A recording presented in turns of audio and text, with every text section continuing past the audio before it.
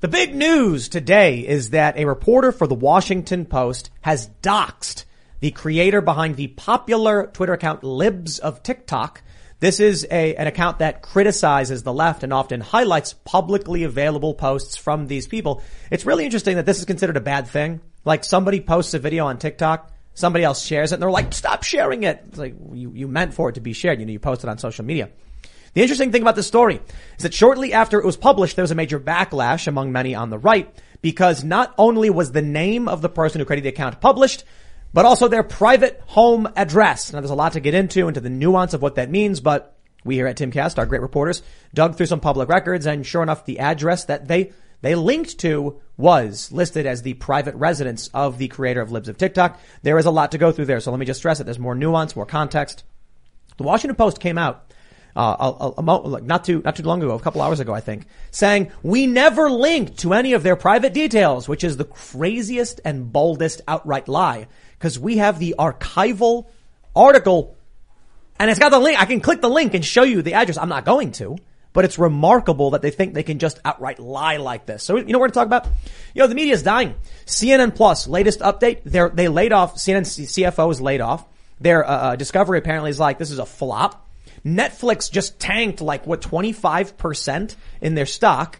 What else do we got? We got Jon Stewart's new show, 40,000 viewers. 40. Wow. And here's the best part. Not even viewers. They called it homes. Homes. That means literally no one might be watching Jon Stewart's show. Huh. Get well, go broke, man. So we got that. We've got, also in the media, an ethics complaint potentially against Jen Psaki because she's disparaging Fox News while negotiating a contract with MSNBC. Really interesting media stuff here. And then we got some other stuff related to Black Lives Matter. They're accused of what being the reason behind a major spike in murders or something like that. So we'll talk about all that. Plus, Joe Biden has apparently announced he's going to be running again. It's going to be a wild show. We have a lot to talk about with the Washington Post doxing. This is reporter Taylor Lorenz. Yes, she literally doxed somebody. And it's considered very hypocritical because she recently has said doxing is wrong. So we'll get into the nuance of this. Joining us today is, of course, Jack Posobiec. Ladies and gentlemen, welcome aboard tonight's edition of Timcast. Promoting your new book, I see. Promoting my new book. This new book is called By Pillow, and it is written by Pillow in conjunction with promo code POSO mypillow.com. And essentially, it's just every word on the page. On the first page on the left, it says "by," and on the right, it says "pillow." Nice. All the way through the book. Is this like your new catchphrase? By Pillow. It is pretty good. By Pillow. By Pillow, Tim. What's the plot of the book? It's an epic saga. I don't know, man. It put me to sleep. In many ways. Wow. As intended. The book itself actually is a pillow. It's a pillow, The book itself actually we also have functions. Seamus, I'm back. It was, a wonderful Easter weekend for me. It's great to be back and see all you people. And I'm excited for today's show. At Conspiracy 2. What's up, everybody? Although I do disagree the media is dying, I think it's transmuting into what we have here. We mean the corporate press. Metastasizing. I agree with you there. Metastasizing. But I gotta say, tonight is the night. The official announcement of the theory of the twisting universe. Oh. Up to this point, people have believed that the universe is expanding. I think there's better evidence to show that it's actually twisting around on itself. Did you make this up? It came to me in a dream, my man. I've been thinking about this a lot over the last 6 months, and I had a conversation with Michael Malice yesterday that really kind of nailed some pieces in. So I brought a graphic. I'm going to talk about it later in the show. Were you high? I don't think so. All well, right. I mean, I kind of always am. I think it stays in your fat for years or something.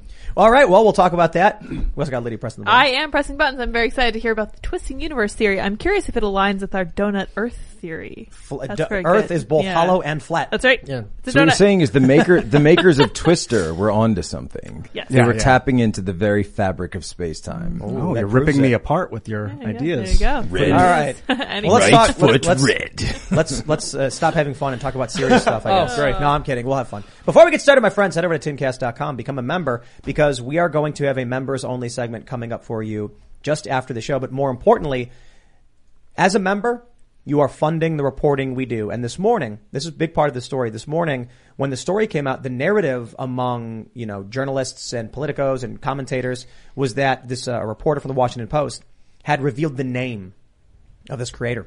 Of course, the original article actually did dox the address of the creator. We did some digging here at timcast.com and found through public record searches. I wouldn't call it difficult, but I wouldn't call it easy. There's easy, public record search, then there's like medium, a little bit more than normal. But we did discover that the address they posted and then quickly removed was the private home address of the creator. I bring this up now because we're going to get into it. But if you really do respect the reporting we're doing and challenging the lies and the manipulations, then we need your support as members, because that's how we fund our reporters, and we have on the ground reporters. We do not sell stories. We don't make money off the stories. We cross our fingers and hope that you believe in us enough and respect the news that we report so that you'll become a member and help us make more. It's a pay what you will model, and it's a risky business model, but I think it's the right business model because I don't want to hide important information or put explosive details like this behind paywalls. So we just do bonus segments as a sort of, extra. So become a member. Don't forget to smash that like button. Subscribe to this channel. Share the show. We already have more daily active users than CNN, but alas, it is now being reported that CNN actually does have 150,000 subscribers, so they're definitely bigger than us. But with your help, sharing this video, we'll be bigger than them at that point as well. Let's read this first story from timcast.com. Washington Post publishes home address of popular critic of left, libs of TikTok. Reporter Taylor Lorenz has previously claimed to suffer from PTSD from being doxxed in a similar way. Now, I want to show you a little bit here, and I got to explain a lot of the nuance. All right. They say an article by a technology reporter at the Washington Post provided the home address of the creator of the Libs of TikTok Twitter account. In an article meant to expose the person behind the popular account, reporter Taylor Lorenz linked to a critical piece of information that disclosed the private home address of the person running Libs of TikTok. After the ensuing backlash, the Post removed the link. Timcast confirmed that the address published is documented as the creator's private home address. Now, I will say, we were all in the newsroom going over this, investigating details. Everybody kind of contributed to working on this story. And we did end up pulling public records, which confirmed the original story published by the Washington Post contained a link to two different links to two addresses.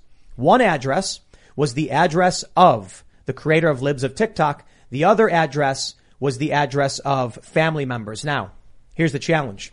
If I pull up the archive to prove they're lying about this, it will expose the name of the creator of Libs of TikTok, which I don't want to do. But, well, I suppose we have no choice. Well, it's kind of like showing cuties to talk about how bad cuties is. No, look. The Washington Post published a lie. Should we show their lie and prove them lying? I don't think we should show the address. I think you can show... No, not the address. Oh, okay. No. You can show the... Oh, wait. Is it in the screenshot? In the tweet from the Washington Post where they lie. Right. They use the name of the creator of Libs of TikTok. Right. And therein lies the issue. You can at least show I believe the screenshot of the original article, which shows the hyperlink. It still has the name there. See, they put the name they put the name everywhere. I think this is on purpose, by the way. I think this is by design. I think it's silly for us at this point to be like, people can't find the name. Yeah, exactly. Anybody can look at my Twitter account right now, and Washington Post is tweeting. I think we don't need to show it. People believe us. If you really don't believe us, go search for it yourself. No, I think we're being ridiculous at this point to be like, oh, we're not going to say the name, even though literally it's all over Twitter everywhere. It's trending. Well, even Steven Crowder mentioned it on the Eric Charamella of the right. Crowder did say the name of the creator. Yeah, he did. Well, then we're gonna go with it. Yeah, shouldn't be an issue. So we have this from Christine Karate Kelly. Statement from Cameron Barr, re-reporting from Taylor Lorenz. They said, Taylor Lorenz is an accomplished and diligent journalist whose reporting methods comport entirely with the Washington Post's professional standards. Chaya Rychik, in her management of the Libs of TikTok Twitter account and in media interviews, has had significant impact on public discourse, and her identity had become public knowledge on social media. We did not publish or link to any details about her personal life. Cameron Barr, senior managing editor of the Washington Post. Tim Pool can confirm that is a lie. I tweeted, this is the game they play. Effing evil people as evil as they come. There's the archive. There's your proof. Sorry to Libs of TikTok for dealing with this, but WaPo needs to be exposed and proven to be liars. Here is the archive of the first version of their story. And I'm going to read it. It is archive.ph/capital B, lowercase e, capital V. I believe it's an L, lowercase L, and lowercase O. And they linked to right here. If I click that right now, it will show you the address of Libs of TikTok. We pulled up public records. It was a paid public records search, a little bit deeper than you normally go, and confirmed this is documented as the private home residence of the creator of Libs of TikTok. I apologize that we've come to this point. We had deep ethical conundrums and debates in the newsroom about whether or not we expose the Washington Post for having done this, because we're effectively amplifying their dox by doing so. But I said anything that happens at this point is on the Washington Post. Anything bad that happens is on them, and we need to call it out, because if we say nothing, they are not held to account for having done it. That being said, it is possible this is no longer the current address of the individual. There's other issues at play. But they also published another address, which is we believe, based on the reporting that we've done, is the family address of the individual. Now you're crossing the line. For what reason did they have to do that? Now I reached out to Taylor Lorenz and said, we can confirm you published the private home address of the creator of Libs of TikTok. Do you have a comment? To which she responded, I did not. So she's saying she posted a link to it, and that's the hill they're going to die on. They're saying it's not the same. That all she was, I did not. No, because in the statement, it says link. Right. It says we did not link to. So in the statement from Taylor to you, she's saying I did not publish. In the statement from the Washington Post, which came out like 12 hours after the actual article itself went live, they claim they did not link after they themselves positively went into the archive, removed the link, which we can only now see in the archive version. That's right. So they're lying about doing it. Mm-hmm. Taylor is lying about doing it. I suppose her only argument is that she doesn't believe it's the private home address. But I'm sorry. How would she know that? Did she actually? I asked her. I didn't just ask, why did you do this? I sent a comment, and because I gotta be honest, I'll give Taylor this respect. She responds. Every time there's been an issue, she's responded. She's actually corrected things before, so I can respect that. And I said, we're going to be publishing this story. I can confirm you published the private home address of the creator of Libs of TikTok. I asked 2 questions. Why was the link removed? And did you check the address in the link you posted before publishing it? And her response was, I did not publish the private home address. And then directed me to Washington Post PR. If that's the only thing she has to say, I can only respond with, that is an incorrect statement, outright falsifiable, because I'm not going to publish the documents that we have because it's a paid search. You can dig up public records that are not. I'll put it this way. It's publicly available, but it's through like a paid investigative service to get these records. Like you'd have to go and physically like ask and do some like go digging. To the county or something. We got them. We're not going to publish them. But I can say it's a statement of fact. Washington Post did publish the private home address of Libs of TikTok. Is her contention, because this has to do with the fact that Libs, I guess, was a real estate salesperson, and that this was the registered address of her as a business entity working in real estate sales. Well, and so Taylor's trying to hide behind that. Even if that's the case, what is the good in publishing that? Why would you have any reason to do so in order to do an expose on somebody? Well, it's at the very least. I'm just trying to understand. But let me. I want to make sure we get to the real nuance here, the real context.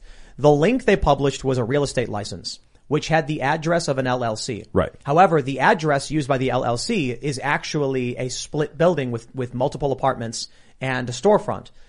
On Google Maps, the storefront is a salon. So I said, okay, well, wait a minute. It is common for people to use their own address for their LLCs. Yeah, all the time. Regardless of whatever reason. I have no idea why. There's other employees listed within the LLC at that address. We did the record search, and it is listed in public records as a private residence of this individual.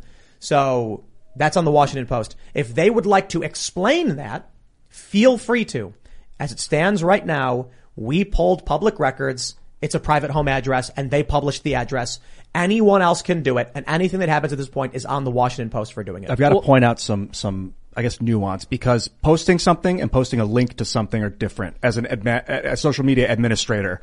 And if someone posts something illegal, they go to jail. If someone posts a link to it, they're allowed to. Not true. Well, it is as an admin. You remove the original piece, but you don't hammer everyone that retweeted it. That's insane. We're not talking about sharing a post. We're talking about them taking the link to the address and putting it in the article. Was this not already public information? So the name of the individual is not public. So they put some pieces together? So if no one knows the name of the person, then it doesn't matter what is public. If you then say, here's their name, And here's a link to their address. You've doxed them. You've published your address. And I got to be honest, that is the nuclear bomb of doxing. But they're trying to argue this is not doxing. When you post their name and then with a link next to it saying, here's their home address, you've doxed them. Is that illegal? No. Well, maybe it should be in the 21st century. Free speech. The thing that I think we do need to add though is that the Washington Post is not the one that did all this work. And Taylor Lorenz is certainly not the one who did all this work. She's piggybacking off of work that was done by pro-Antifa accounts over the weekend, people that have been doxing online accounts on the right and conservatives for years with ongoing harassment campaigns, some of which, by the way, we're starting to hear may receive foreign government funding. Well, wow. what I can say is what is very much ignored by this is that Taylor Lorenz did receive information from activists, published it as if it was her story, and used the Washington Post. Matthew Iglesias of Vox.com, which is a left-wing publication. He's no longer with them anymore, but he's one of the founders. He started it, but then he left, yeah. He said, he had a great take. He said this article is basically framed as libs of TikTok bad, but then it provides you with no real thesis or argument as to why that's the case. There's no story. It's basically, it is activism masquerading as news. Yes. Yeah, there is no story. He said it turns out the crux of the story, who is this person? Turns out she's a random crank of no public notoriety. So why was that relevant? This is, do you remember when they doxed, I think it was BuzzFeed doxed Carpe Donkum? Oh, yeah. And they said, the pro-Trump meme maker, and they found that he's a stay-at-home father of 4 who lives in Kansas City. He's just like a regular guy who raises his kids and makes memes, as opposed to Seamus, who raises other people's children. What? Thank you by the way, for that. But you lift them up, Seamus. What do you mean? All the children of Earth. Oh, I gotta pull something up real quick. When you go to the SPJ ethics code, and I think I'm gonna have to shrink this so you can see it. There we go. You can see minimize harm in large black bold letters, and it says, recognize that legal access to information differs from an ethical justification to publish or broadcast it. Here we go. This is the Society for Professional Journalists Standard of Ethics. Now, there's others. There's Reuters. I think the AP has theirs, but this is SPJ, which is what they teach you in schools. And the point being brought up here is you minimize harm. Within minimize harm, they literally say, just because information may be public or you have legal access to it, doesn't mean you should broadcast it. Which is the challenge we had in our newsroom, because we're like, we can confirm this is a private home address, but do we push that out? Because that'll potentially cause harm. This is real quick, it was a coin toss for us. We ultimately decided that the public's right to know what major corporations are doing with the power of billionaires outweighed the potential harms, because the harm of not exposing this was greater than the harms to the individual. So with that, I apologize to libs of TikTok for being caught up in this, but we are not the ones who posted the address. It's a tough one, because do you expose Medusa to the crowd to show them that it's Medusa? Because if they see it, they'll turn to stone. Well, I mean, and what are they exposing? This person makes videos on the internet that make fun of other people. In fact, they're not even doing that. They're just posting other things that people have said, which were already ridiculous in and of themselves, to expose the way the left thinks. There would be a story if there were some, funded effort behind this that was being obfuscated, or if there were some nefarious, organization behind the libs, something like that. But there's no story here. There's no story whatsoever. This is the point I brought up earlier. What is served by saying the 2 words that is the private name of the individual? Nothing. Now, the story could be the person running the account was at January 6th, as reported. I think that's new. I think that's relevant. Interesting. What are the motivations of this person? Right. The opinions of the individual. Also, so this person also said these things. That's relevant. But you can tell that story without saying their name. Saying the name only serves to maximize potential harm. Well, so what I was going to say, this is the opposite argument that you hear in that came up in the Ketanji Brown Jackson hearings when she was talking about some of the decisions in an article she had written when she was in law school regarding sex offender registries. And the idea being that if you make a mistake once in your life, it shouldn't follow you for the rest of your life forever. So the idea was to minimize harm to potential sex or to convicted sex offenders, that over time you would be able to reduce the amount of time essentially that you would appear in the registry. That's the exact argument that was being made for sex offenders, right? Versus this one, which is minimize harm completely for just the subjects of journalism. So Taylor Lorenz, right, is maximizing harm to someone who runs an aggregator of, again, public videos that are already out there, videos that, again, that are made to be shared. And obviously it's, you know, it's not hypocrisy, it's hierarchy. That's kind of the main thing, the main thrust of all this, because we can say all day long that, oh, it's hypocrisy, you're exposing, you're writing, you're doing all this stuff, but it's not hypocrisy. It's hierarchy. They're allowed to do it. Taylor Lorenz is allowed to do it. Because she is of the anointed class. She is of the upper class. She is of the aristocracy. And the fact of the matter is that because Libs of TikTok was not anointed, she didn't go to the right school, she didn't get the right credentials, she was doing this unauthorized, then she's not allowed to. Because keep in mind, Taylor Lorenz used to be a TikTok journalist herself. Yep. And she would go in specifically posting videos from Kellyanne Conway's 13-year-old daughter and all sorts of other people across TikTok and Instagram. And she was doxing Pamela Geller's daughters at the same time. This is what she did. And at the end of the day, Taylor Lorenz is jealous that Libs of TikTok was able to become more influential and more effective and do more long-lasting reporting just from looking at TikTok videos than Taylor Lorenz will ever do in her entire life. You said earlier that there was like foreign actors potentially involved with activist groups that are working in the doxing. Yeah, is that confirmed, or is this just stuff you've heard? It is confirmed. Do you have evidence? I mean, is there evidence around that we can pull up, or is it something? We should wait until we have the bigger story, the release, and evidence, because I don't want to get into. Yeah, let's not research on the air. I like pulling up sources for this. It is a rabbit hole, but the idea is that the person who conducted the initial dox is actually receiving funding from foreign governments. Interesting. Well, we've talked about this before. The Washington Post is not exactly the most reputable and responsible publication out there, so I'm sure you all remember that these are the people who spread the mistruths about Nick Sandmann. And part of why I'm bringing that up right now is because even though you mentioned it isn't necessarily illegal for them to link to the information they link to, we could all agree it's extremely irresponsible. And when you looked at the Nick Sandmann case, there's sort of a similar situation where they made the entire country hate this kid, and then in the name of the story, the Covington school kids, they told you where he went to school. Mm-hmm. So it would be very easy for someone to find and hurt him and the people he was with based on that information. And he sued them into oblivion. Yeah. Did he sue Washington Post too? I believe he sued Washington Post and attempted to sue CNN, but I can double check on that. Let's talk about why this is happening. So we have this story from the New York Post. Jon Stewart's new show on Apple TV is reportedly a flop. Well, what happened? Jon Stewart got woke, went broke. Look at Bill Maher. Bill Maher has been resisting and trying to pull back, but still pretty much playing the establishment game. But he's been calling out wokeness, and he's sort of maintained an audience. He's also never retired. Jon Stewart tried to make a comeback. Smack talks white people, and the problem with white people gets panned for it. And you know what I think? I think most of you watching used to watch Jon Stewart. I used to watch Jon Stewart. Now I see him come back, get woke, go broke. So let's talk about this. We were just talking about Libs of TikTok. What is Libs of TikTok? Well, the reality is it was an aggregator. It was a lens that was aggregating the woke left, the insane things they say and do, and presenting them in a feed. This was a powerful tool in the culture war, showing regular people what was going on. It resulted in outrage among parents. It resulted in potentially in laws getting passed. Now, why would they try to target the individual and try to destroy their lives? Because wokeness is not popular and it cannot win without brute force trying to destroy. When Jon Stewart tries to get woke, it fails. That's what they say, get woke, go broke, right? So they have to, this is the funny thing. If someone is showing people what woke people are like, they have to shut it down. They're like, no, don't.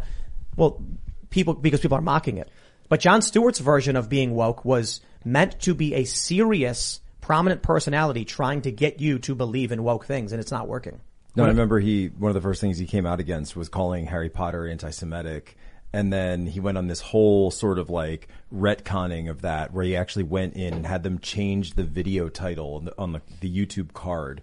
In order to, because it originally said that's right, anti-Semitism, right, the goblins, anti-Semitism in Harry Potter, and then he changed it to just anti-Semitic tropes. And he said, no, I wasn't saying that Harry Potter was anti-Semitic. I was just saying that these tropes show up inside of Harry Potter. See, it's totally different. So it's like, right. Well, it's like he doesn't know how to be woke, basically. He's saying the wizard himself character. Yes. Is not. He called, he's like, I think he's a great wizard. I'd even say a grand wizard, that Harry Potter. But I wasn't calling him racist in any way. Oh my God. I think, there has kind of been a lot of Jon Stewart worship for some bizarre reason over the past couple of years, and I think that's because when comparing him to John Oliver or Trevor Noah, he's significantly less funny. But I've heard a lot of people say things like, when Jon Stewart was the person making informational left-wing comedy, it was all fantastic, but I gotta be honest, he very much did the clown nose on, clown nose off thing that we've sometimes complained about.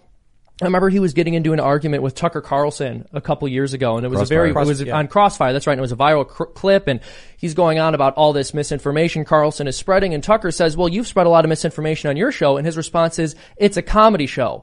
And I'm sorry, but when you're presenting yourself as a comedy show that spreads information to help keep people informed, you don't get to fall back on, I was just kidding, when you get the facts wrong. So we did an episode about a year ago, when Luke was here, and he and I got into it over this, over Jon Stewart.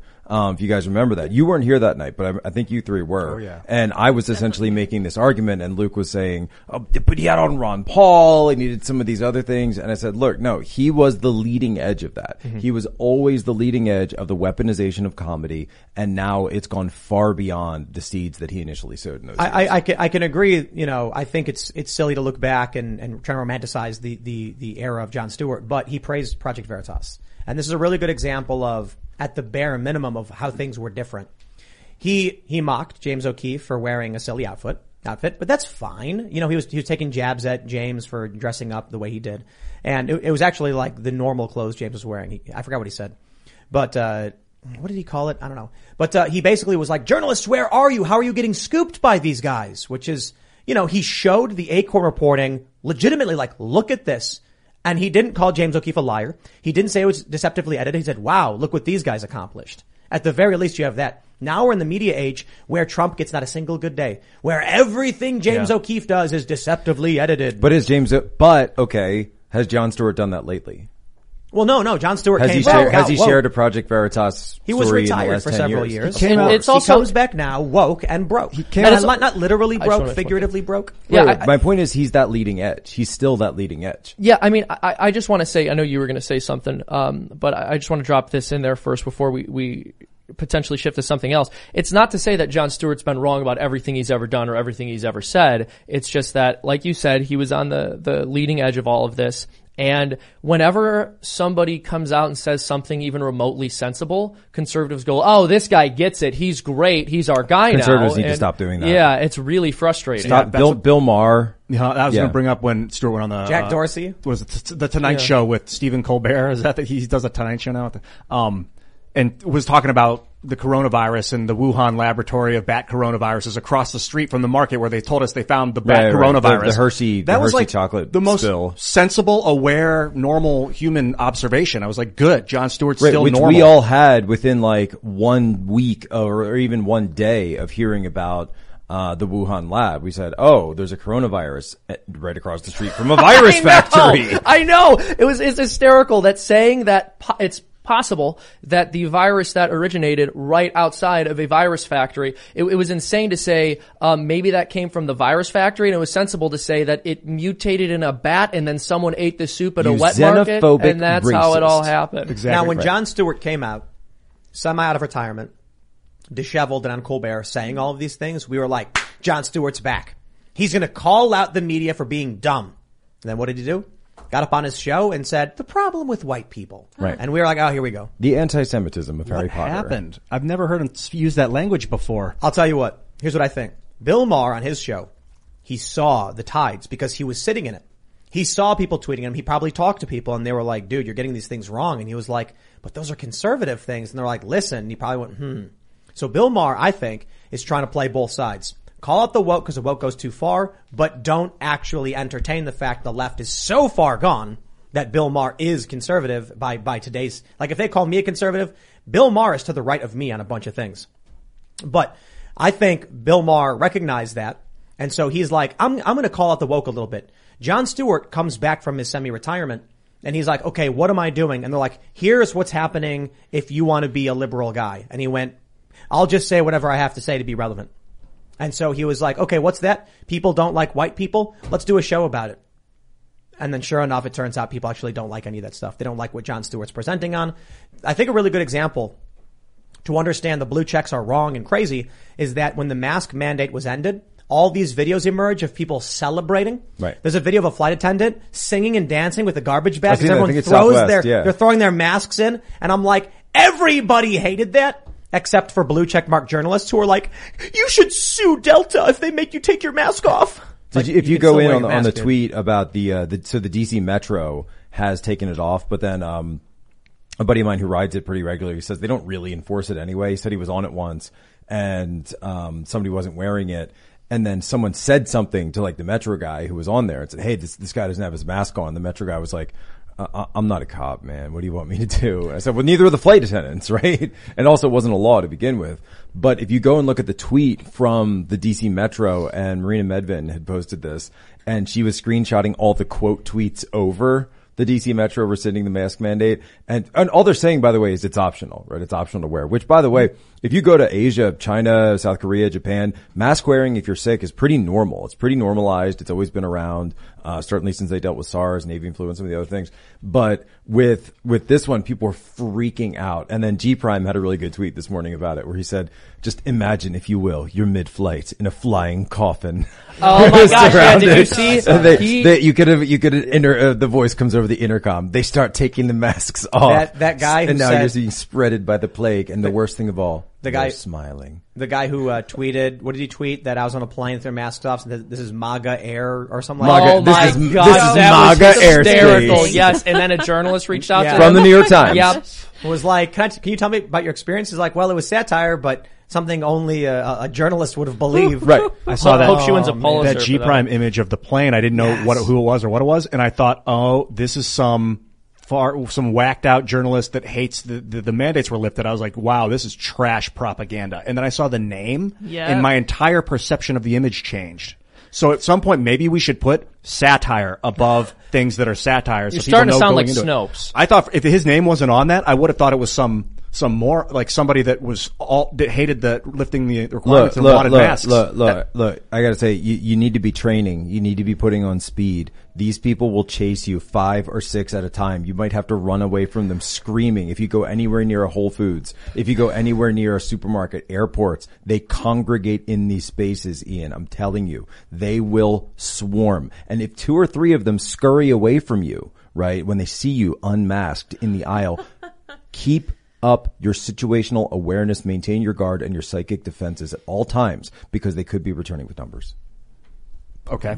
Frightening people. No, I gotta be honest. Hold on. The G Prime, I thought the G Prime comic was hysterical. He's been on this kick where he tries to create these like very intentionally banal left-wing comics. His whole idea is he's trying to like get into the head of a New York Times cartoonist, and they're really funny. He does a very good job with them. The problem I'm having with satire, and this is why I disliked Stephen Colbert for so long with his old show, his satire show, is that there's so much lying going on right now in the universe that I need honesty, and I can't. If the people I trust start saying things that aren't true just for an effect, I gotta disengage. I can't listen to that stuff or respect it.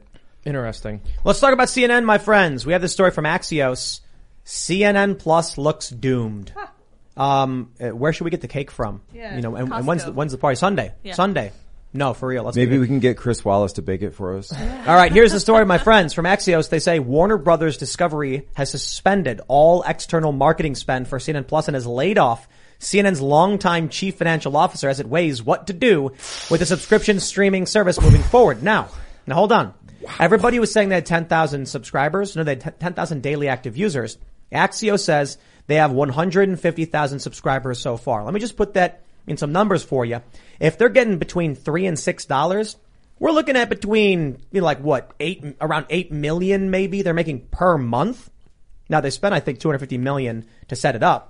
So they're deep in the hole and not going to recover that anytime soon. Certainly not as much as they thought it would be, but still a lot of money. That being said, my friends, if you think we're better than them, please go to timcast.com and become members, because we should have more than that. We don't, but we should. But it's all a growth. It's growth. The more members we get, the more people we hire, the bigger we get. CNN Plus should not be doing as well as they're doing. They are, of course. They're still doing so abysmally bad. They're probably going to get nuked. Do you see the bottom line of that right there? Sources say a plan is being considered to replace Chris Cuomo's 9 p.m. Eastern primetime slot with a live newscast. And I love how they describe this. Newscast. Instead of a personality-driven perspective programming. Wow. Good.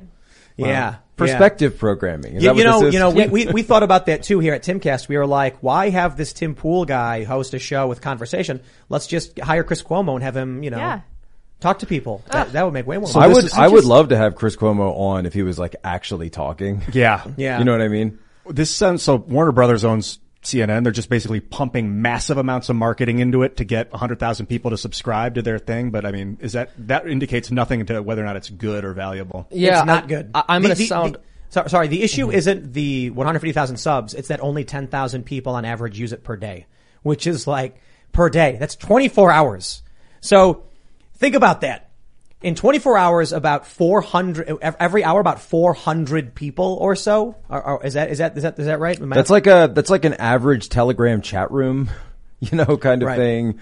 I mean, I actually do think I have more people in my Telegram chat actively on a regular basis than that, and I know I do not market or pay for anything like that. I would like to see the ratio of other companies that have subscription models, like how many subscribers Timcast has versus how many people land on it every day. Same with Netflix. But that's apples to oranges. Well, you get an idea of the ratio of how many people actually pay for it and how many people actually watch it, and that number is pretty important. Yeah, I was going to mention this earlier. I'm going to sound like a broken record here, but I still don't understand how CNN saw that they were doing abysmally in the ratings and thought, you know what? We're going to get people to pay for this. Yeah. Why would anyone be willing to subscribe? It's it's free at the airport. That's why people watch it. Not anymore. They've been at the airports for a while. Oh my gosh. Yeah, so that's gone. all right. Well, maybe that's why they're doing so poorly. I'll tell you what happened is they had a meeting, and this is my opinion, and went, hey, why are our ratings so bad among millennials? And some marketing guy was like, because millennials are watching streaming services. And they were like, if we launch a streaming service, we'll get millennials.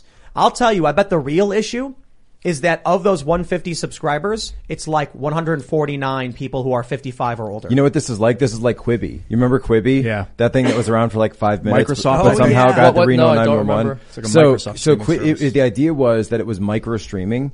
So they're like, hey, what if, and they had like these short Reno 911 episodes, which were actually pretty good, but they would only give you a little bit of it. So it was like, what do people love? Well, they love being on their phones. And what else did they love? They love short videos. So let's make a company that's all about programmed, scripted short videos and deliver it to your phone. It was a complete failure. Nobody liked it because that's not organic social media content, right? People want either like live form stuff like this, not scripted, direct interaction, actual human engagement with, like actual humans. Obviously Ian is, kind of a robot, questionable in that sense. But we accept you as you are. Thanks, Jack. And it was just an abysmal failure because again, that was Jeffrey Katzenberg, by the way, was behind that. The former DreamWorks and Disney guy who you could tell had some meeting and say like, what do the kids like today? Oh, stream video? Let's do that. But on the phone, it'll be great. I thought Microsoft it's a direct, invested into that. I could be wrong about that. The reality was that nobody likes CNN. Yes. That CNN was like, maybe the issue is that we're not in the right place. And now they're probably, I hope they cried. I hope someone at CNN like sat there and was just like, I thought that if we made it out, they'd watch. But they really just don't like us. That's a good point, Jack. The modern media now, the whole like one-way media stream is that's what's dying off. It's turning into a two-way thing. If you can't talk to your subscribers and vice versa, then no one wants. I actually I don't think that it's just that it's one way or two way. I agree that could have something to do with it, but it's also the fact that they're an unreliable network. They report garbage. They don't have an interesting perspective that anyone wants to hear. That's a good point because Netflix is one way for the most part, and they're flying, you know. That's what had an excellent. Netflix is not fine. They're just flying. Oh yeah, they tanked today. Yeah, they tanked massively. Did anyone figure out why they're losing subscribers? What's happening? They're losing. They're all going to CNN Plus. Yeah. How are we going to compete? Oh, it's taxed because they can't afford taxes, so people are cutting their subscriptions probably. Oh my no, they're probably moving. We'll get to that in a second, but I wanted to throw up a really good text in that kind of actually from a buddy of mine who shall remain nameless right now. But a guy I used to work with in my old job, if that makes any sense. And it said they had to lift the airline mandates because it was becoming too obvious that only LA, New York City, and the capital city still care about COVID. The rest of the country has moved on to gas prices and food shortages, and .gov employees are still worried about the flu. Their distance from their subjects has become so far that to convince them that it is still a democracy, they needed to drop the mandate. Democracy. For democracy, folks. Yeah. For democracy. But the weird thing is to still see these blue check journalists be like, everyone, we should start suing the airlines. Right. I know, for what? Because they're like, you agreed there would be masks when I got on this plane and now you're taking them off. And it's like, well, that was the government. Yo, I looked up Netflix stock, the first story. Netflix loses subscribers, tanks, from CNN. Their new competitor. Ooh. Interesting. Yeah, so, what were we talking about, masks? Something about we were going to talk about why, where we think the subscribers are going from Netflix. No, and them lifting the mandates. And then I was talking about masks. Yeah, we were talking about masks. So the Biden administration, by the way, this just broke before the show went live. The Biden administration has announced that right now, in a midterm election year, they are actually going to be fighting to reinstate the mask mandates. Oh yeah, really? I know. That's in so federal court. So we have people who are actively calling for. That's what we're talking about, suing airlines because the mask mandates got lifted. This all comes together. You were mentioning being out of touch with their subjects, right? The CNN is in line with this narrative on Twitter, which exists among like 3% of the population. That when the masks come off, everyone's screaming and cheering, but CNN is on the side of like, this is really bad, Right. People should be upset by this, and regular people are like, why would I watch your show? That does not relate to me. Who cares? Well, I don't know. I think people not wearing masks is a threat to our democracy. How so? See that? I think CNN that perspective right there. For democracy, we need an unelected bureaucratic doctor who's never, been elected a dog catcher in his life to be making decisions for all 315 million Americans. Is that Fauci? Someone who, a bespectacled, elfish, elderly man. That's true democracy. Is he still around though? Tim, that's true. Because leaving voicemails. If he has he left any voicemails recently? On? Can we give us an update? Left some. There's a Freedom Tunes video that reported a bunch of voicemails he left on MSNBC's answering machines. Yeah, that was good. The idea being that Fauci is just out of the media now for some reason. Mm-hmm. That's funny. Wonder if he's going to come back. I'll give the media that much. They recognized Fauci's out and he's not. He's like doing the podcast of the kid who lives next door and stuff instead of like regular media. It's funny because Tim, you sort of mentioned that. You mentioned this, that in a midterm election year, they're saying they're going to fight to reinstate the mandates. It is very bizarre because they've known that that's a losing issue for a little while now and everything's going so poorly. It's almost like they're just flailing around trying to do anything. They're not even thinking strategy. When you're that low in the polls, when you're just sinking, you're drowning, you're flailing your limbs everywhere. You're not actually making calculated motions. They're like, we've got 33% left. How do we destroy the last? Speaking of which, I can't believe I forgot. I uploaded a cartoon about this today. You guys check it out. It's called The Democrats' Brilliant Midterm Strategy. Or the lockdowns are coming back. Philadelphia brought the mask mandates back. Yep. And we'll see. I said end of last year the lockdowns are going to come back. Luke said that wouldn't happen. I said they would. Once it started getting lifted, I was like, I guess Luke was right. I was wrong. But now I'm kind of like, I don't know. No, I had reported this and people, got all mad at me because they were discussing this in the White House, returning the masks. Returning the lockdowns, that they kind of the impetus for that. And then Biden was even going to do a whole speech about it. That basically got flipped into the nationwide vaccine mandate speech, but it was essentially the same type of rhetoric. They just switched it from lockdowns into vaccines. But this whole idea of, we're in this together. They keep talking about it. Ron Klain, the White House the White House chief of staff, keeps referring to this as like his FDR moment. Everything's his FDR moment, right? From this to Ukraine to whatever else. He's the new FDR. He's the new FDR, except he can't get anything passed. Let's talk about Jack Dorsey, and CNN. This is from The Hill. Jack Dorsey says he saw CNN try to create conflict in Ferguson. Tim, you were in Ferguson. Yeah, and I would say I believe Jack Dorsey is right. Now, can I say I witnessed whatever it is he saw? No. Okay. What I can say is CNN was there on the ground, and I would describe it as problematic. And it was Jake Tapper, right? Oh, everyone was there. Oh, wow. There was who's that portly woman in the pink dress? Yamich? Oh no, she's not with CNN. My bad. I don't No, remember. no, she's I can't remember her name, but she's like standing on the street, and then the gunshots start ringing out, and she goes, "Oh, and it's like, what are you doing? Move! People are shooting guns." But no, Don Lemon reported there was no tear gas while I was getting tear gassed. So I'm just like, if Jack Dorsey were to tell me that, I'd be like, yeah. Because when the big news crews came down to West Florissant, I heard one journalist say something. He was talking to someone, and then the part of the conversation I heard was, "Well, I'm just here for networking. It's a great opportunity," or something like that. Wow. Because I think Anderson Cooper was there at some point. I'm not sure, but if Jack Dorsey says he saw that, I'd be like, that's about in line with the BS I saw them doing, like crappy reporting, no security, just flailing all over the place, getting things wrong, and I would not be surprised if they were trying to egg things on. Because I've also seen in other instances of protests, news crews ask protesters to pose for them. That's essentially what he's saying. But then instead of do they have the actual phrasing up there? Because I think what he was saying is something about like they asked them to pose. I watched them try to create conflict and filming it, causing the protesters to chant FCNN. So it seems like and this is the way I'm reading it because it's worded kind of weirdly. But it sounds like he's saying they were trying to pose the protesters, and instead the protesters turned on CNN. And this was in reference to Brian Stelter said, Tucker Carlson is always selling the same thing, in reference to an analytical piece in the Washington Post that said Fox News was selling doubt.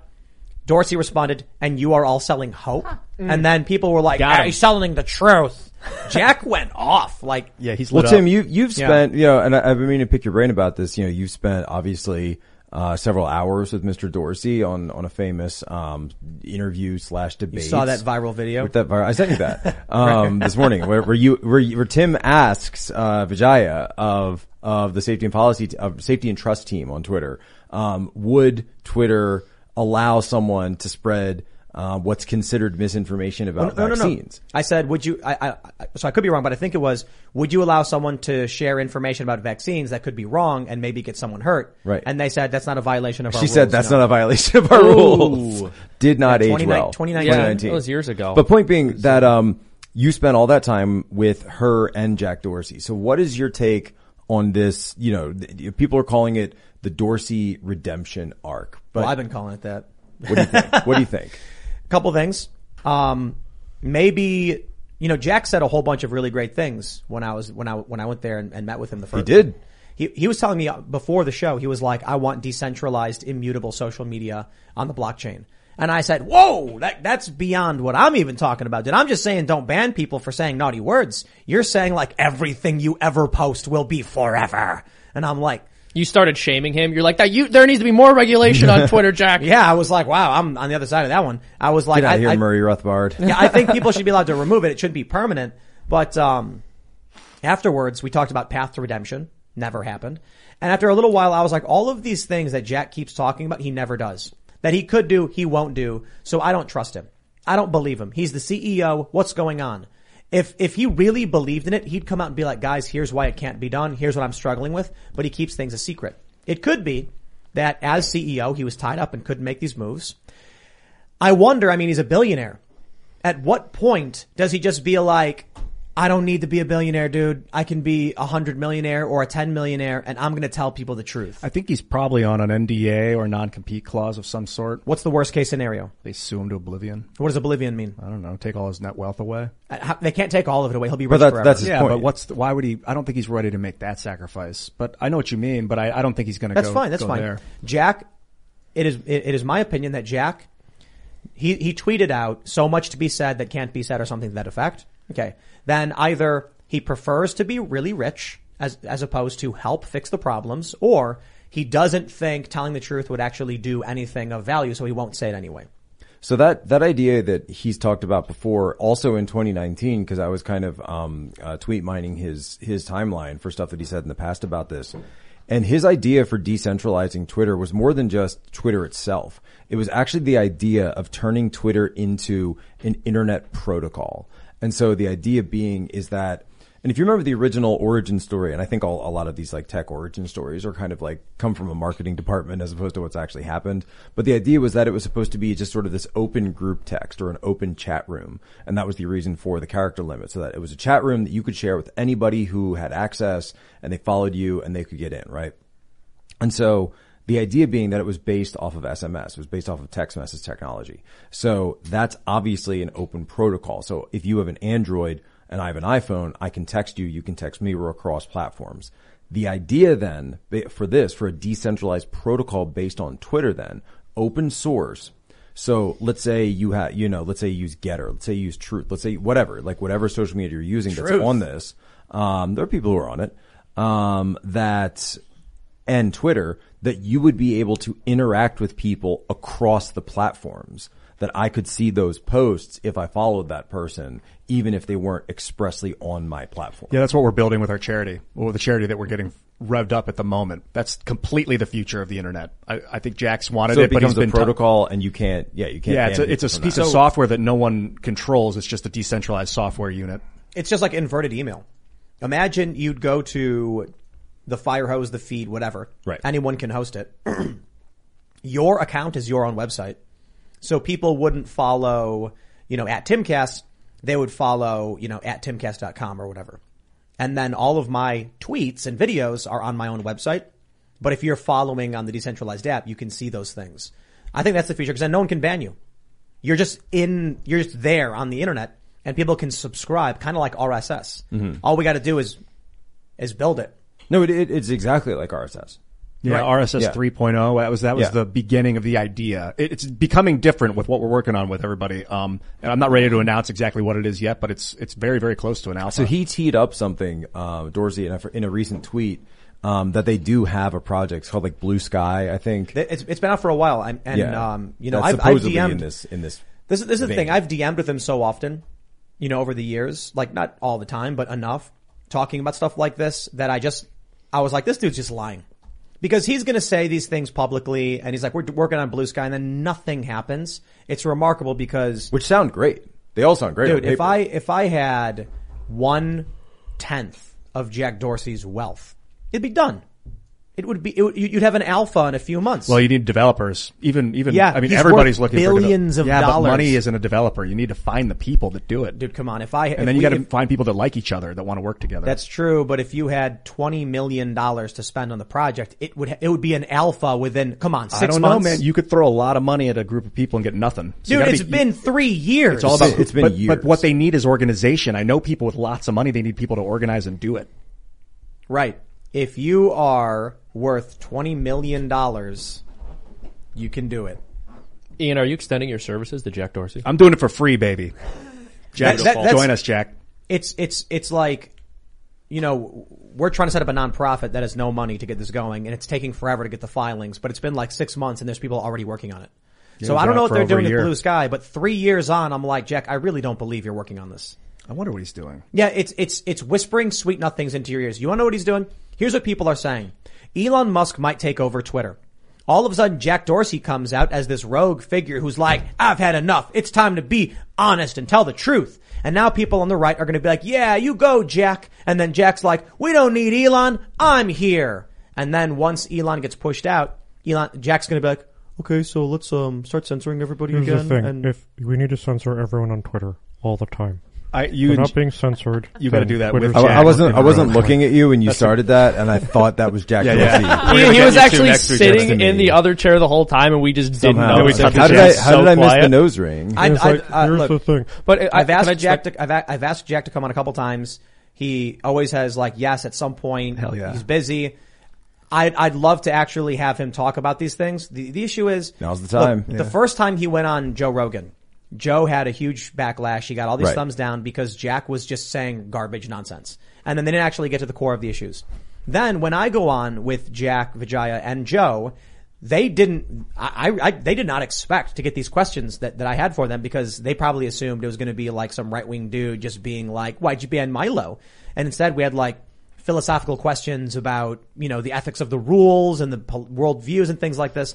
All of the things they said, they're just spinning. They're spinning a tale. Yeah, I think because he's on the board, he has he can't disparage the company, so he can't really say a fiduciary duty. Yeah.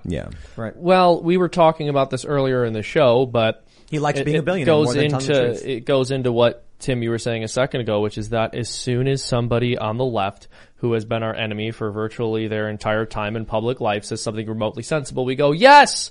This person is speaking truth. We love them. And look, when someone says something that's true, we should absolutely celebrate the fact that they've said something true. But you can't just start looking up to these people as heroes. They've really got to earn it by showing results. He pointed unfortunately, he hasn't. He said, I think at one point, that he realizes now that he was part of the problem of creating big tech. He was like, he really wanted a free speech network, and he did it, but he didn't. He made some pitfalls. Like with Chris Pavlovsky, you're out there, like what pitfalls to avoid. He went public. That's a pitfall. Be careful. He made his code private. Be careful. That's a pitfall, because then people can control it when you're no longer there and you don't have access to it anymore. So he's made those mistakes, and I think the great thing about Jack is he's been through the gauntlet, and that'd be why he's a great interviewer. Well, this is the theory that he's this is like Dr. Frankenstein and Frankenstein's monster, right? I want to create life, I want to help people, but instead I create this thing that ends up causing more harm than good. Yeah, no, I am not saying anything about Dorsey, what he's done, whether he is, I just want to make assumptions in good faith and say he does mean what he's saying unless it's proven otherwise. But conservatives can't jump on the he's great horse, right, without seeing some actual results. I'll throw this out there. I love Twitter, right? I'm coming up on, it'll be 10 years that I've been on Twitter next month.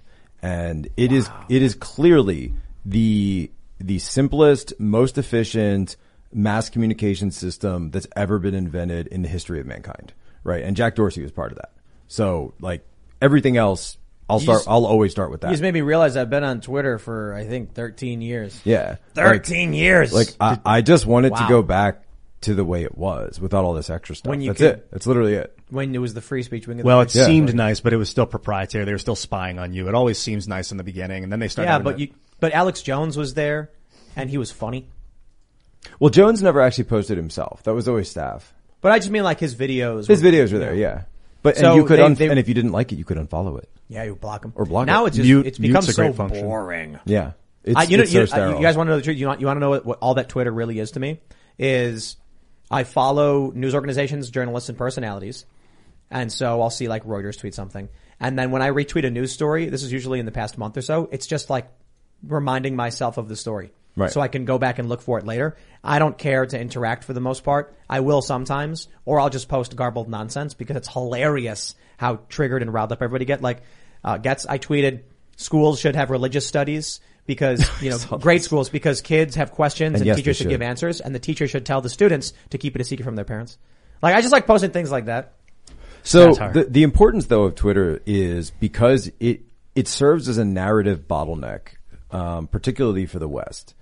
You can see this most predominantly right now with the war in Ukraine, that the opinion makers and the opinion making, it all starts on Twitter. So then that filters down to whether it be CNN Plus, whether it be Netflix. There's been examples of TV shows that were saved just because they had great, Twitter followings. Right. And from a geopolitical, geostrategic standpoint, we've seen that so much of this comes off of Twitter.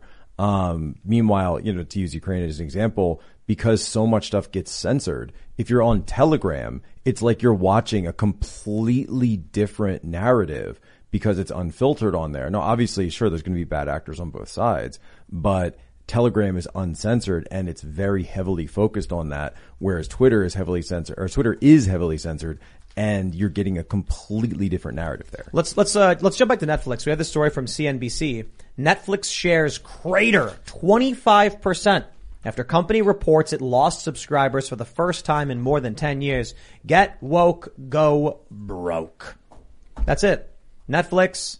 They've done some things that are good, but I think the narrative, the machine, it's fumbling, it's bumbling, it's falling apart. Regular people are tuning into shows like this The media landscape is heavily diversifying. People are sick and tired of the machine. They want something real and authentic. Isn't it interesting how poorly tech companies seem to be aging over the past 10 or 20 years? Yeah. I mean, everyone says, I loved Netflix when it first started. Now it's absolutely awful. Same with Facebook, same with Twitter, basically every social media company. It's because the CIA, this is my guess, is that intelligence agencies are webbed in with these things and making them do stuff and give information away and spying it. And when the algorithms aren't free software, like copyleft licenses like AGPL3, you have no way of verifying that. These people, they may look like they're being run by the people that own the company, but they're being run by BlackRock and Vanguard and State Street. Well, and you look at something like Netflix, and it's funny you mention that because I always point out that, so, what's the World Economic Forum slogan, that whole you'll own nothing and be happy? Well, when's the last time you actually bought a movie? Like a physical, actual movie that you own. And now I know some people out there that are total cinephiles and they'll get the 4K, or the Blu-ray, and they want to have that in their system. But I think for the vast majority of people, we all switched to renting movies and then streaming movies that we do not own, that we do not control. So there's this big, controversy about the new Harry Potter prequel because there's, a gay scene or a gay line in it that got edited out of the Chinese version. It's like 6 seconds or something, right?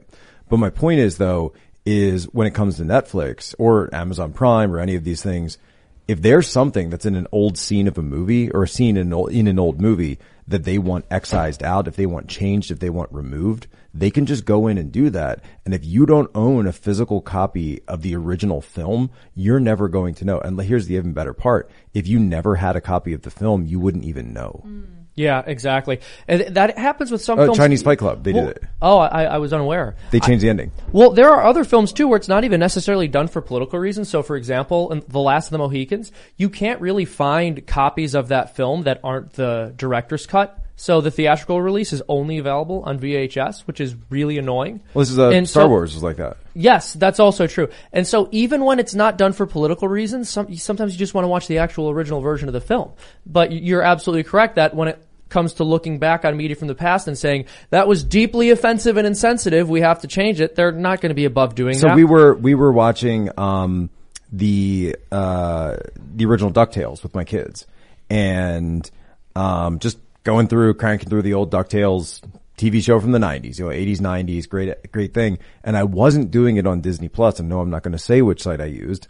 But I realized, cause we're just going through episode by episode, there's a whole episode about a Civil War reenactment. And in this episode, Launchpad plays on the side of the rebels, and they're in gray, and there are Confederate flags all over this episode from the 90s. The show's off the air right now. Oh, okay. Our internet is working just fine. Oh. But no one can see anything. I can still use the internet. I can still chat. I know exactly why this is happening too. You said the forbidden name. You think? YouTube took us down. I just got a message from our tech guys that we may be having internet issues. The internet's working just fine. I can see the bit rate is up. I can load websites. I can use my phone. But I think we're still just live. Not repeat it. I'm seeing live. No, there's no show. You're still not live? No, not live. Interesting. Show's frozen. Show is frozen. Well, let's keep it rolling for the people on timcast.com. For the podcast. And Rumble. Sure. Yeah. See, this is why you guys So for those that are listening on the other podcast, Mea culpa. On YouTube, we're down. We gotta go to Rumble anyway. Fuck YouTube. Fuck the spy networks bullshit. So you can say the name of Libs of TikTok. You still can't swear. Perfectly I can do whatever I want. I mean, I'm still family friendly show, we but still we're put this up on obviously other not places. on YouTube. Yeah. But now we have to flag it as explicit when it goes up. All right, I won't. Thanks, Ian. Hi everyone, welcome to Ian Crossland. Yeah, that's crazy. So I have it pulled up on my computer, and it is just buffering on Ian. Yeah, but our stream's working. I still see the chat too. Yeah, chat's working, internet's working, everything's working, but the show's not up. I'm getting a message that we may have to switch over to a different network. I don't know if that matters. But we will try. So the issue is that our internet is working, the stream is going up, but YouTube is not putting the show out. Guys, we're just gonna have to talk and chat then. This was it. It was the breaking point. I was like, Vanguard, State Street, BlackRock. They were like, they just, it was too. We have no other networks available. Can they, are they doing it? Yeah, they're working on it right now. Of course. Wait, I've got it. Yeah, it's gonna freeze on me. Never mind. Yeah, there's a delay. Yep, freezes on Ian making the OK sign. That's what it was. Exposing. The moment I touched my finger to my thumb. Oh, They're like, look at this. Yeah. You know, honestly, I thought it was inevitable. Oh, we're back on? Oh, the stream is back. What's up, everybody? Did they switch the network? No, over? that's live because that's me holding the phone right now. I believe we're back. Give us a 1 in chat if you can hear us. And Wait, this is weird because I'm watching. Oh, we are back. I'm actually watching infinity Conspiracy loop. theorists. Hey, everybody. Sorry about that blip. But how many frames did it drop? I'm not sure. It looks like we were down for a few minutes, but your chat was still rolling. So was it watching you guys. When I was talking about DuckTales in the old episode about a certain red and blue flag with an X that was carried by a gray uniformed army? Don't say naughty words. I know. Right? Let me just say for everybody who's listening, smash the like button. Yes. Subscribe to timcast.com. The full version and the weird minute or so, I think it was like 2 minutes that dropped off, will be in the podcast version. But our internet didn't go out. Our internet didn't go out. I don't know if you guys saw me post in the chat. Everything was working, but on YouTube's end, something was not going through. Weird. Now, this has happened in the past where we've been talking about something and related to China, and we've had weird YouTube drop us off. We are, hey, the age of cyber war is upon us. You never know who's got effective, fingers in the pot. If you can hear me, smash the like button, everyone. It's the only way we'll know. Let us know. We need to know. Is anybody out there? Is the like button even like just to finish the story for my own autistic purposes? That episode of DuckTales on Disney Plus was removed. Okay, which one was it again? Remind me, because I'm about the Confederacy. Red Army. Oh, red flag, gray army. We were in Tennessee, and it was funny. We were at a gas station. And there was like, the gas stations sell the Confederate flags, and they call it the rebel flag. Right. And there's like, it's just like funny seeing like a little girl holding it up smiling like on the bag. Just because of the way the left frames it and the way they freak out. But like when you go to Tennessee or these other states, it's like totally normal and not even that big of a deal to anybody there. Yeah, we saw one flying on a hill on the way back from Tennessee. I was like, what is happening? That's wild. I want to take a moment to really appreciate the technology that we have right now, this amazing streaming technology, cameras, microphones, the ability to communicate across the world in the blink of an eye with someone from their home, because like you can see, just because we have it now doesn't mean we're always going to or that we always may. Take advantage of it while you have it. Yeah, don't take it for granted, that's for sure. Yeah. Agreed. We can unify a lot of people. I was thinking about Hitler and how he was obsessed with unification. So we got to unify correctly. And I think why the founding fathers had it right, because it was a group of them doing it together. It wasn't one person. I just noticed that we got a ton of people smashing the like button. So I should do better. I can't tell if you can hear me. Become a member at timcast.com if you can hear me. It's the only way we'll know. That's right. I'm like, people actually did smash the like button. Great, Thank you so much. Sorry, what were you saying? Oh, just that we're right on the verge of doing something really great for society if we work together. I think it's easy to grow a cult group of people, like as a YouTuber, for yourself, but you got to remember the dictatorship type thing doesn't work. If we're going to use this technology for good, we got to do it together. Speaking of cult YouTubers, did we play the which one? Mr. No Advertisers? Oh my God. This is nuts. So good. Yeah. So sad. Yeah. Wow. Just where is this? Also, awful. We'll base our freedom around a constitution, not around people. Yes, of course. The United States is not a democracy. It is a constitutional ladies and republic. gentlemen, it is with the utmost remorse and respect that we mention Ethan Klein of the H3 podcast announced. Is this a clip from today? I believe so. In a clip that was posted today, he has no sponsors because he is an existential threat to gay people. In his own words, I believe. In his own words. I would like to play for you this clip from the H3 TV video. Here we go. I'll just say this. Let me fix the audio. I'm very thankful to our members. It makes this show kind of bulletproof. No. Sorry, Gary Stans. Here we go. Today we have no sponsors because I am an existential threat to gay rights and all progress. So, of course, our wonderful fans have taken upon themselves to write all of our sponsors and to have them can't not sponsor or not to support us. So we are. I'm very, I'll just say this. I'm very thankful to our members.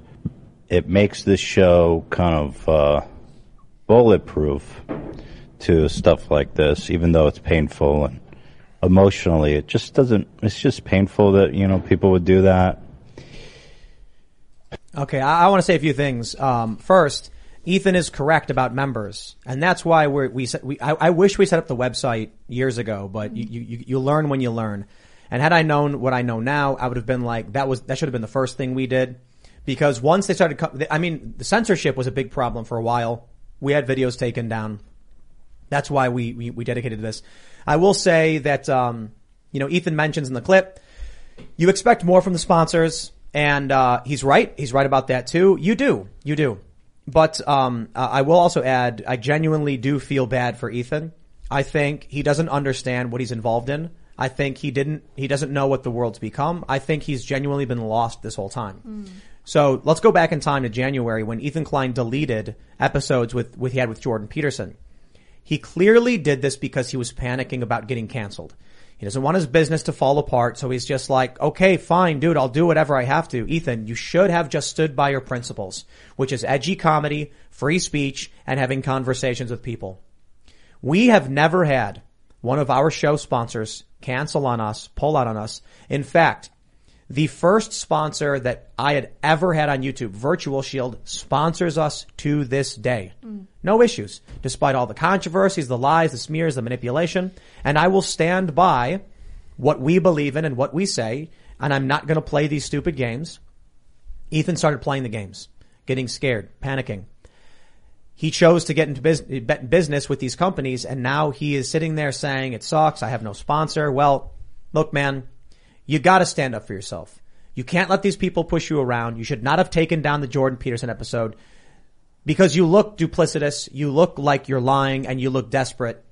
And so I hope it works out. But hey, man, I can only say, if you want to get in bed with people who will push you off that metaphorical cliff at any moment, well, then I can only say, like, you should have prepared for this. You should have expected it. You knew it was going to happen. Imagine this. Imagine if Ethan Klein, instead of deleting the Jordan Peterson episode, came out and said, they're telling me if I don't delete this episode, they're going to pull my sponsors. Pull them. I will not take down the conversation I had with Dr. Peterson. Imagine how much he'd be supported. Oh, you got 100,000 more followers that subscribe to his network. All I can say is I hate to say I told you so, Ian. If you had just embodied the archetypal hero, oh my goodness, I've been sitting across from this fella for too long. Apologize for that error. I hate to say I told you so, Ethan. Here's what he did. He said to the people who try to threaten you by having your sponsors taken that he will comply. Yep. He said, yes, if you are somebody who is sponsoring my work, I will dilute my message and walk back things I've said in the past once you've told me not to. You're inviting control at that point. And also, I want to point out that when you cultivate a fan base full of people who would cancel someone, guess what happens to you eventually? You get canceled. It's not that complicated. I feel like this is a guy who got started doing edgy comedy on Reddit and YouTube. Yes. And things like that. And then as times went on, he thought, I just better say what they're saying. The problem is, once again, this is not mainstream America. He is bending the knee to weirdos. Jordan Peterson is popular among regular people. The people who don't like him are the fringe weirdos. Regular people do like him. So when you say, I'm going to take it down because he's a bad guy, you got tricked. Ethan Klein got tricked. And now, what's he going to do? I'm seeing everyone on the right mock him and they're laughing about it. Jordan Peterson told him that eventually he'd be held to a standard by the very mob he currently wishes to please. Then you will make a mistake and they will devour you with glee. Please take this warning seriously. I liked you. Ethan should not have sided with those seeking to destroy. He should have sided with those seeking to protect and to develop. Because if he came out and said, I liked talking to Dr. Peterson on more than one occasion. I may not agree with everything he has to say, but we have to defend our right to say these things. Then they'd be like, we're going to harass your sponsors. And he'd be like, okay. And then people on the right would be like, we got sponsors for you, buddy. Don't worry. We appreciate you standing by your principles and doing your thing. But too much Ethan has been drifting into just saying whatever the left wants. And look at what happens. He did that thing with Hassan. You want to live with people Like, you want to work with people who will destroy you in 2 seconds? By all means, you go ahead and do it. But I don't know what I can do for you when your life is destroyed by these very people. We can supply technology that you can use, Ethan, in the future for direct subscription content, so you can bypass like Patreon and crap like that. Take control of your network. We'll do it. We'll work together, man. I like you. Real quick on the issue with our stream, every message I'm getting in is people saying that the minute it stopped was right when Ian started talking about Intel collection via social media. Yeah, it's hard to tell. I said even it was like the CIA, but there's no way to know. You definitely said CIA. Yeah, I said CIA, and then I said like, intelligence. CIA shut him down. And then it immediately stops. And someone, I think, may have pointed out foreign networks as well, because when I'm talking intelligence agencies, it doesn't have to be an American one. Wait, you just said it again. Okay, but, and he should. Show's but gonna freeze. to be fair, Ethan Klein, he gets canceled by the left and loses sponsors. We call out the CIA, and then our stream just freezes in midstream. So, right. You got to choose. I'm your battle working with the American government. We are the good guys. I'm even down with secret agencies, man. The world is harsh. Look, what you need to do is obviously, because he's now a free agent, apparently, because Malcolm Nance is no longer working for MSNBC, you need to sign him up as a special foreign correspondent for Timcast, for Timcast IRL. Would you sign Malcolm Nance? No. But why? Because racism. He's a bad person. Did he actually go to war? Is that what happened? He was an intelligence officer, but he's not an intelligence officer. He was never a naval intelligence officer? He's never a naval intelligence officer. Wikipedia says he was. He was a Navy chief, which is not an officer, and he was a linguist. That is not the same thing. Wikipedia was wrong. Oh my gosh, no. He's got a picture of himself like he's in Ukraine with like tactical gear and stuff. You saw the video, right? Yeah, where he's like looking at his watch and he's like, the missiles, they're coming. It's southwest. Stand by.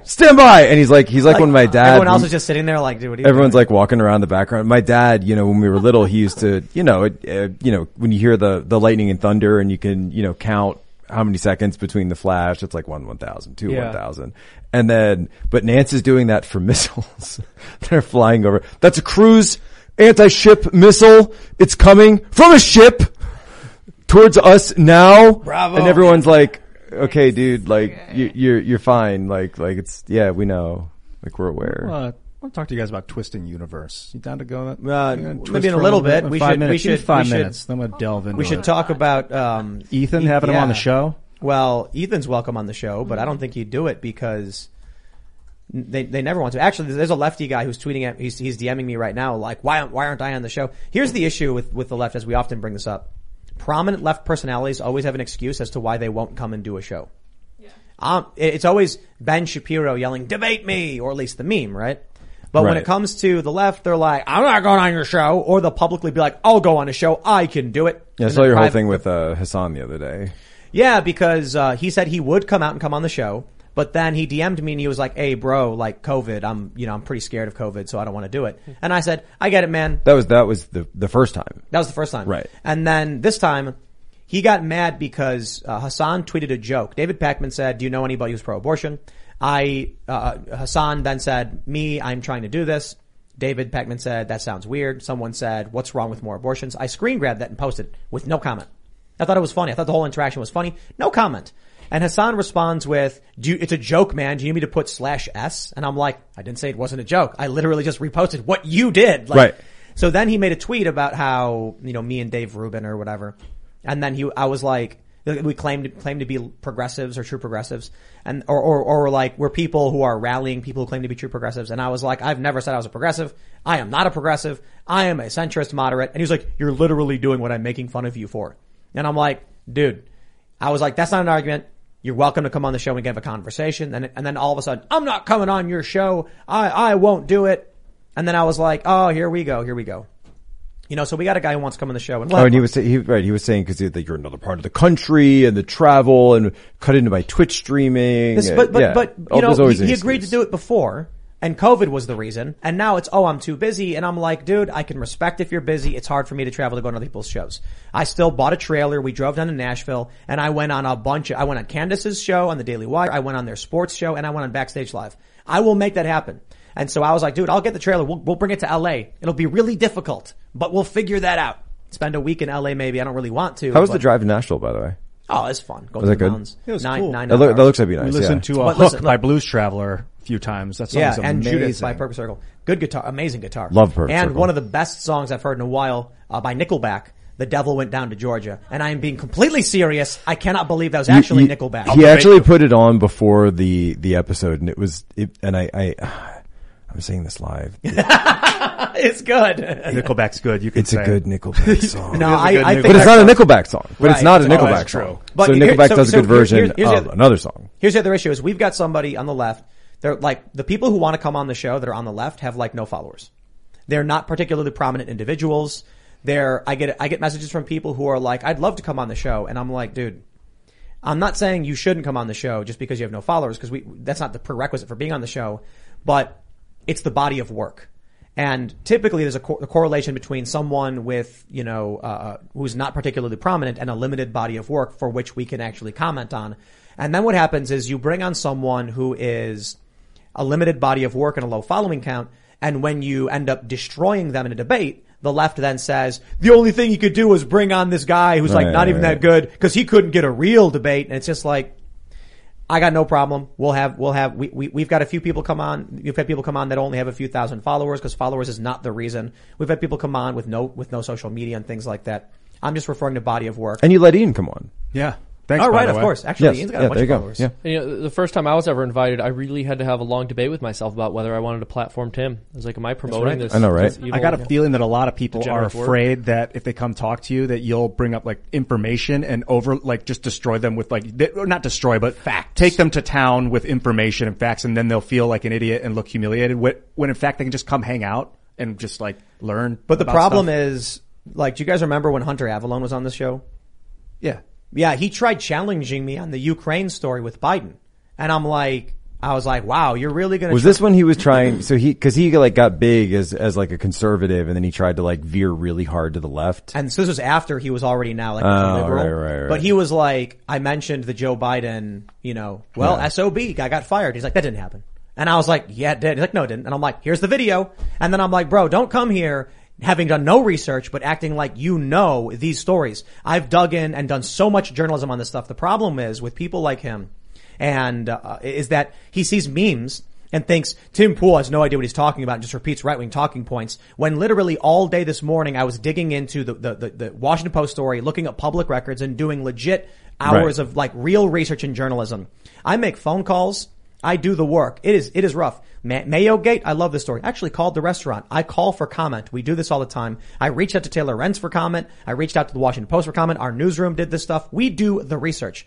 These people see these memes and these meme clips, and they're like, the right silly talking points. Dude shows up here and says, Joe Biden never said that. I was like, are you kidding, bro? Did you even Google it? Here's the video. And I played it, and he's like, oh, that really happened. And then I'm like, let's talk about Mykola Zlochevsky. Let's talk about the formation of Burisma. Let's talk about the former CIA guy who's working on there. Let's talk about Gazprom. Dude, you do not want to get involved with me. I was in Ukraine. I went there. I watched those protests happen. I'm not going to pretend to be the expert of all experts on this stuff. But man, for these people living on the internet, doing no research, then they finally come here, and it is like getting slammed by a tidal wave where it's like, oh, wow, boy, do they look bad. And the problem is, for many of these people, is they want to maintain this facade of, I'm on the left. Well, what happens when they come and sit down with Steve Bannon, and Steve Bannon goes, tax the rich? And they go, I agree, Steve Bannon. Yeah, everyone on the left is like, they're agreeing with Steve Bannon. There you go. That's one of the big problems I know the left does not like. You know who I think is good? Destiny.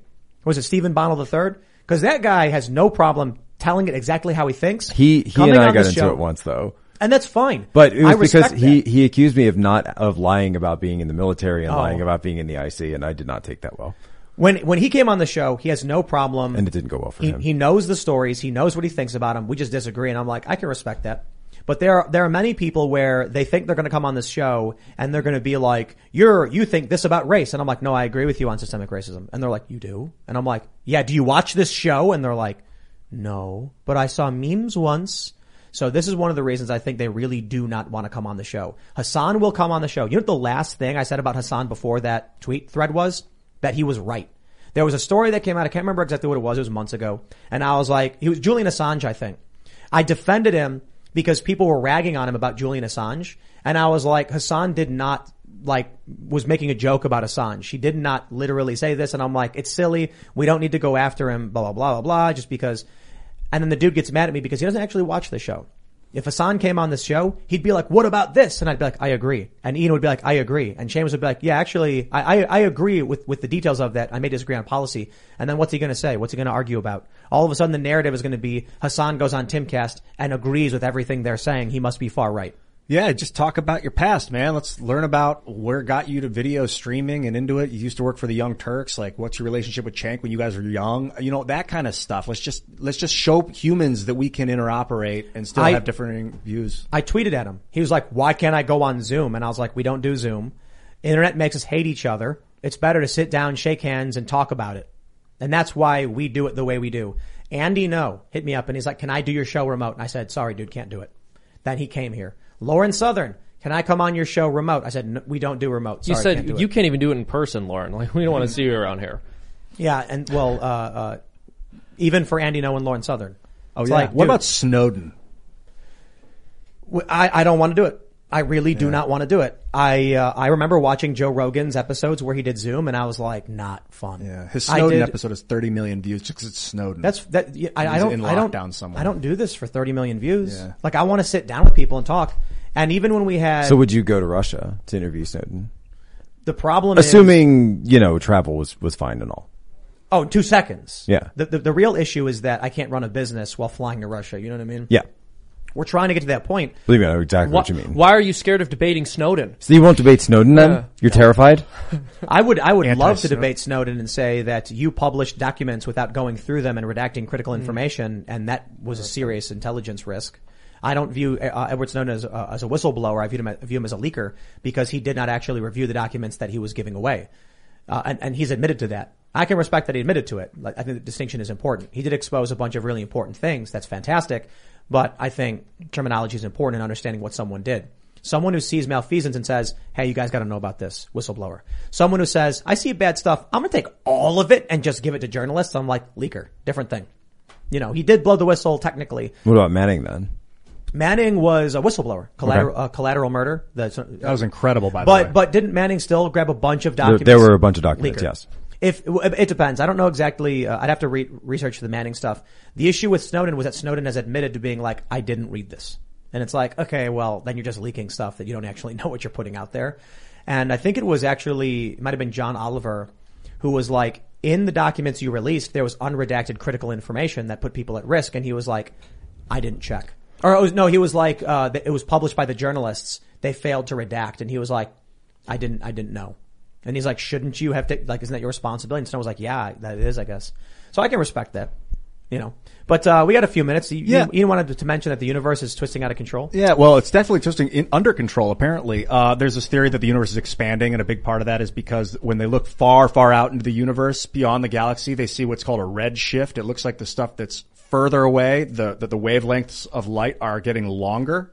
So I started to think about wavelength, and I brought this little prop.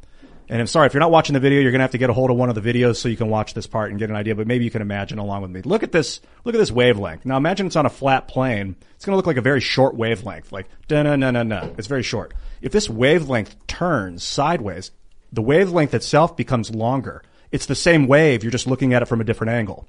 So it will begin to appear red as it's turning.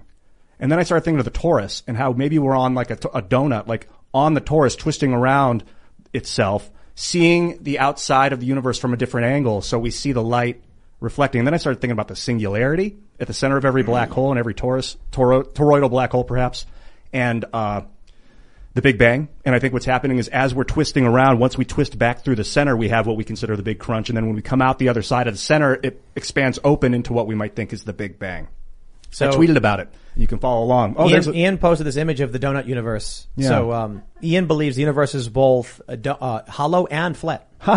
And I'm not saying that the universe is not expanding. It might still be expanding. It's just the main piece of evidence for the expansion is the redshift. And if this also explains the redshift, then you could argue that you may want to remove that evidence as part of the expansion theory. Ian is effectively arguing for solid state theory, just a little different version of it.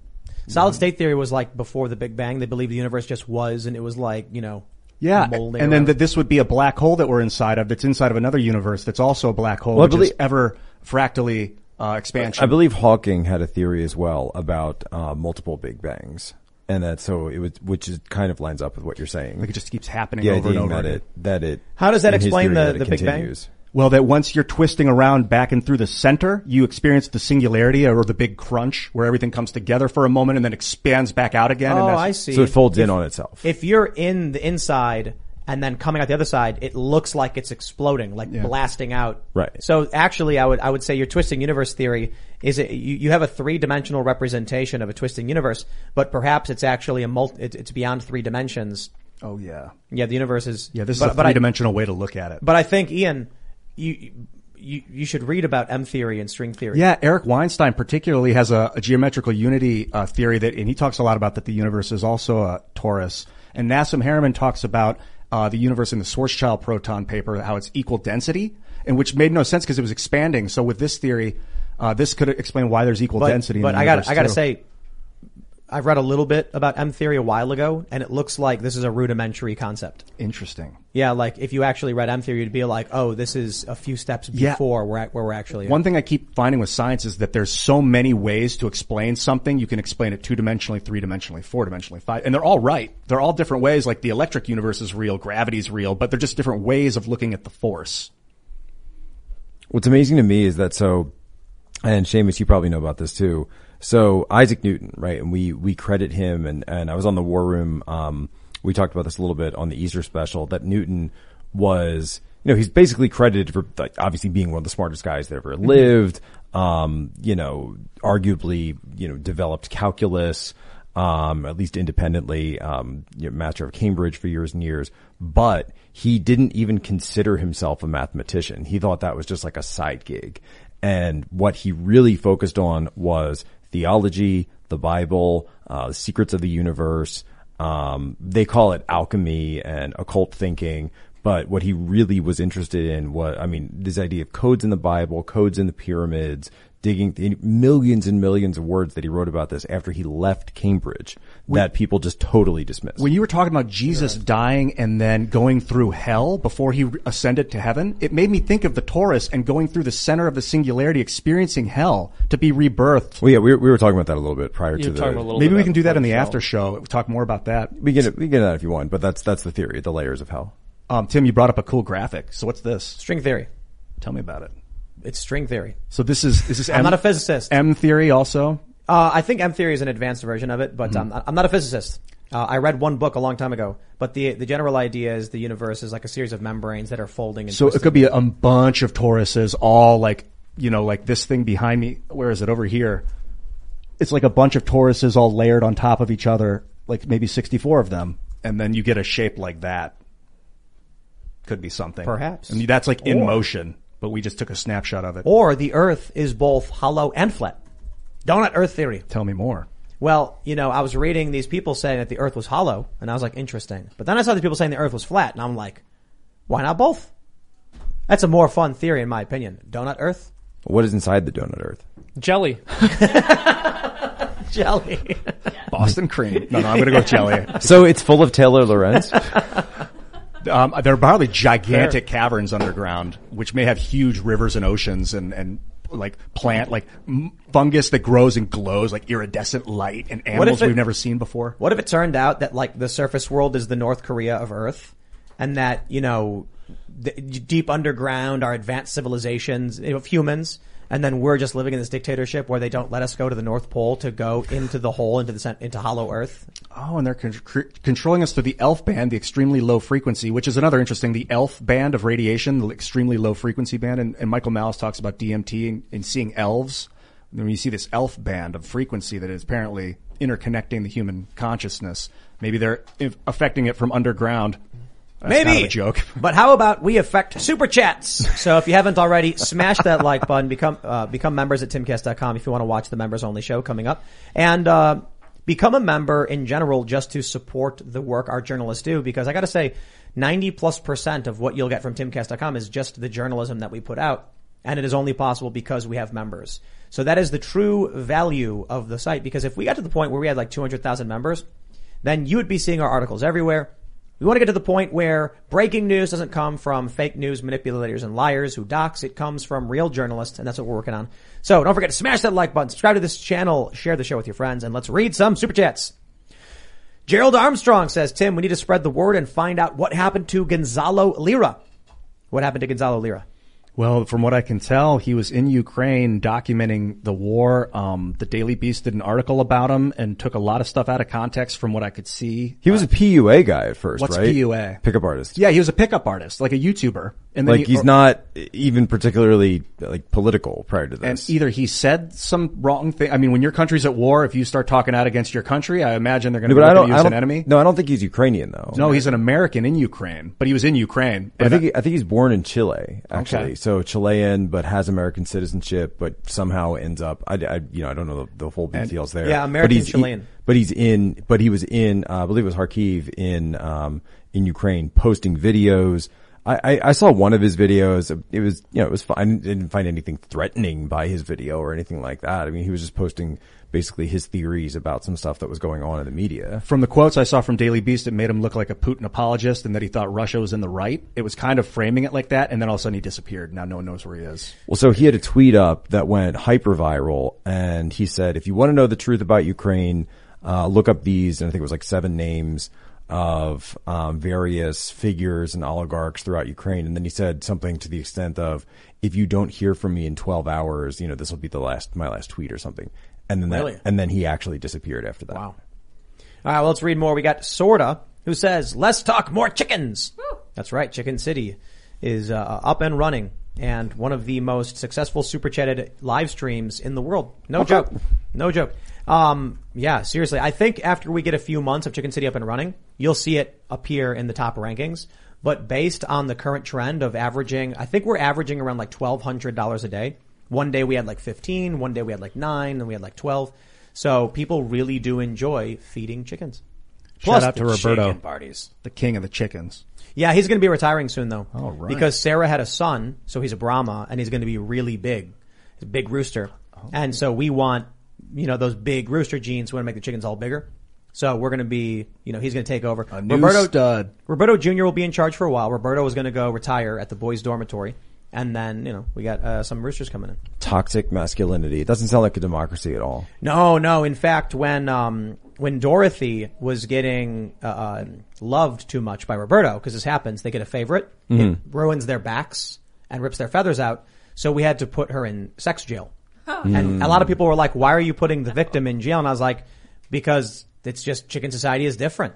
The rooster is guarding the chickens. He does his thing. It's protected custody. But if you take him out, then when they come back in, he'll fight with the other rooster. Right. Because they're going to try and reset a pecking order. So it's we have 2 roosters. We have a bunch of hens, and it works because the younger rooster knows his place.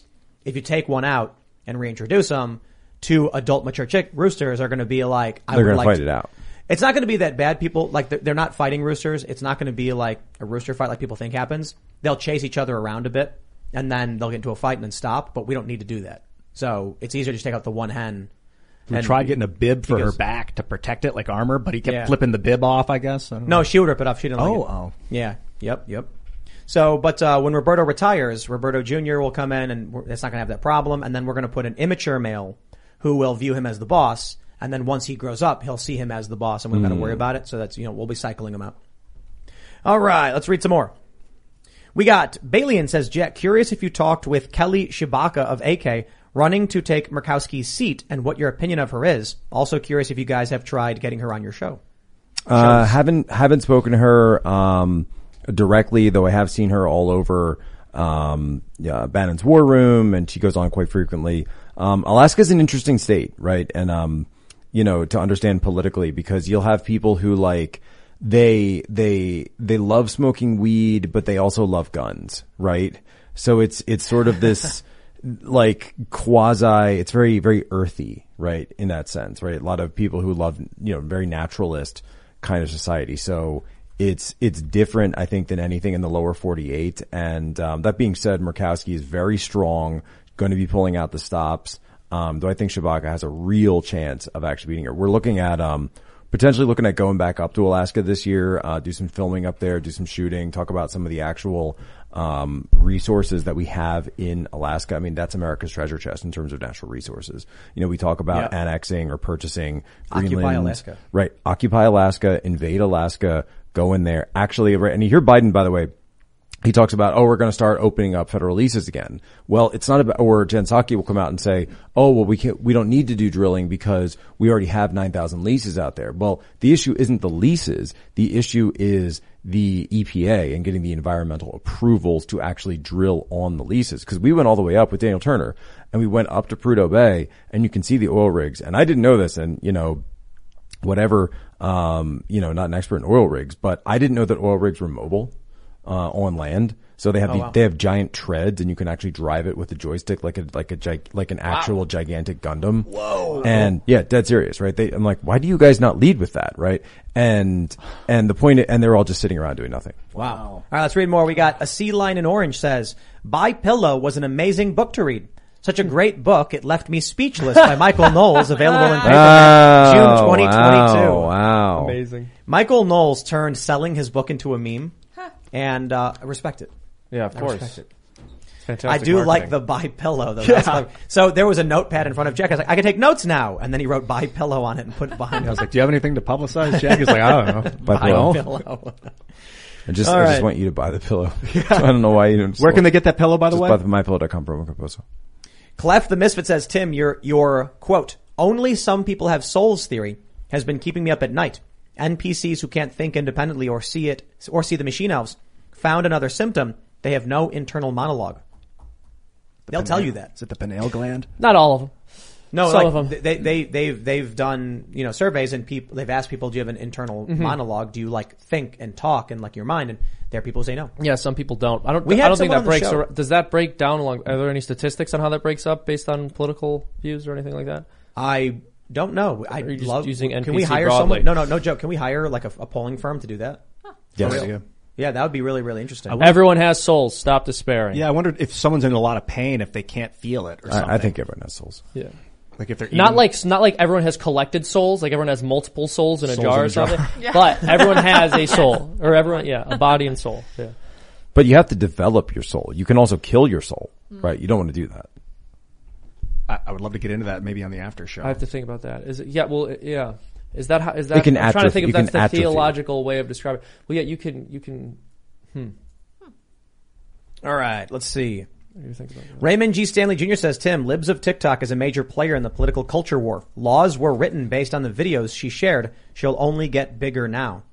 Yeah, I don't know. I mean, Libs of TikTok should just be a public figure. And well, I think they did come out, and Seth Dillon made the announcement that she is going to be getting hired with Babylon Bee. Oh, really? And That's they did do a deal. I had heard a little bit about this. So he tweeted, basically put out a tweet thread saying we stand by her. She will not be canceled her new job, and alluded to the fact that Babylon Bee has done a deal with Libs of TikTok. Right on. All right. The user known as Tim says, Tim, if doxing is solely a matter of free speech, then it won't be any issue if we counter dox every single journalist who does this nonsense, right? So I think doxing is wrong, but doxing is free speech. You can go outside with a big poster board of someone's name and address and private information and picket it around. It is protected speech. That's why I said I think some censorship makes sense, and I think we can all agree that there are some things like doxing is off limits. The issue is doxing is not a political opinion. It is a form of intimidation, threat, or stochastic terrorism. And as soon as you mix it with implying that someone's bad, and then you dox in the same article, that's political. When you're talking about someone's values and making value claims on someone in public, that's a political move. Yeah, I think doxing, I have no problem with doxing not being on social media. Doxing is not a personal opinion. Doxing is not a political opinion. Doxing is not speech in the sense that it is not political speech. It is just posting the information on someone's this is under the minimize harm theory. And I will say too, I'm not an absolutist in this. I'm willing to hear some counterpoints because allowing someone to determine when they can ban you based on doxing could also restrict you from publishing newsworthy events that aren't doxing, but could be addressed. As an example, though, doxing can also be revealing someone's name, not necessarily just their address. So if you get these viral videos, not just Libs of TikTok type videos, but let's say a video of a criminal act, and you have the ability to actually positively identify the person in one of these attacks. We see like attacks on Asians or a shooting or, whatever it is. If you can identify that person, that's not doxing. Therein lies, the big challenge. I do disagree with publishing the name in these stories because it doesn't serve the story itself. No. It's an attack. I have no problem with if, Taylor Lorenz wrote an opinion piece saying, here's my opinion of this person, and I'm publishing their name specifically because I want you to know it. I'd be like, I got that. We should probably say this, but there actually is a story to be told about Libs of TikTok, but the story would be, why did the account take off? What was the content they were dealing with? Why were laws written? What was the impact of it? But that wasn't this story. Yeah. All right. Kristen says, or is it, yes, Kristen. Love Poso, by far my favorite guest on IRL, despite him talking smack on my hometown, Altoona, and cargo shorts. Altoona, PA. Shout out to Altoona. Yeah, that was fun, right? Yeah, that was Altoona awesome. was fun. That was a little riveting, but not about cargo shorts. Cargo shorts are absolutely unacceptable. Dalamar says, the question is simple. Why did all of these old papers and media just become the National Enquirer over the last 10 years? Has the internet just ravaged them that much? Yes. Waiting for the New York Times and WaPo article finding Hitler's skull. Yeah, I wouldn't be surprised. I mean, we're already at that level where it's like, an activist gets hired and then blogs, and they're like, national news, run with it. It used to be there were 3 networks that were held very tightly as the gatekeepers, ABC, NBC, CBS, and then when it splurged out into all these millions of people giving the news, now it's about who's the most entertaining, who's going to catch your eye with spectacle. Yeah, but that's actually more traditional. So the centralization of news is only something that really came about with the advent of television. Prior to that, every town had like 3 or 4 newspapers, a bunch of radio stations, or even, if you go back even further, pamphlets. And so, yellow journalism, the Spanish-American War, 1898 is always talked about as one of these things of who could make the biggest splash, who could say, oh, the Spaniards are against us. They're blowing up the Maine in Havana Harbor. They're doing all this stuff. We got to go against them. So the idea of viewpoint neutral journalism actually is something that only arose really with the advent of television in the 1950s to early 1960s, coincides of course with the Vietnam War. But that's not the traditional American view and, really experience with media. That's only something that arose because of that one very limited interaction. If you go back to today's, of course, the anniversary of the Battle of Lexington and Concord, the shot heard around the world. And if we remember, it was those localized pamphlets, independent printers, independent publishers, Thomas Paine, printing stuff and handing it out to people in inns and taverns that really formulated the sort of the thought experiment behind the American Revolution that led to the independence of this country. Yeah. All right. Dan says, Tim, big fan of you and the team, Timcast subscriber, and enjoy the extras. Although I don't take advantage of the membership, I will never cancel out of support for what you and the team do. Thank you. What we need to do next is, it's a lot. We're juggling so much. Pop Culture Crisis, of course, has been, getting bigger, getting more views, getting more subs. So we want to have that show that engages with pop culture getting bigger, because that's how we're going to impact it, by participating. But, we need to hire prominent writers who do good op-eds, analysis, and think pieces so that we can start making opinion paywalled articles for timcast.com. So that way we can share these stories and then be like, hey, here's, like a value proposition. We have a lot of users. We have a lot of subscribers. The overwhelming majority are subscribing for the general mission and content of the website. And it's not necessarily just about the members only stuff. It's just like, it's the news team. It's the writing we do. It's the whole mission. We know this because we had subscribers even before we had the paywall. We just had to do that to create a better value proposition. So that's the next thing. I want to hire 2 opinion writers in cultural politics. So we're looking at a handful of people, and then they'll write articles when they write articles addressing big stories like this. And then those will be like paywalled op-eds just to give the members more stuff. Plus we have the green room, and we're trying to expand and grow and do crazy stuff. Matthew Emmons says Babylon Bee CEO Seth Dillon announces partnership with Libs of TikTok. I think it's a good fit. I really do. All right.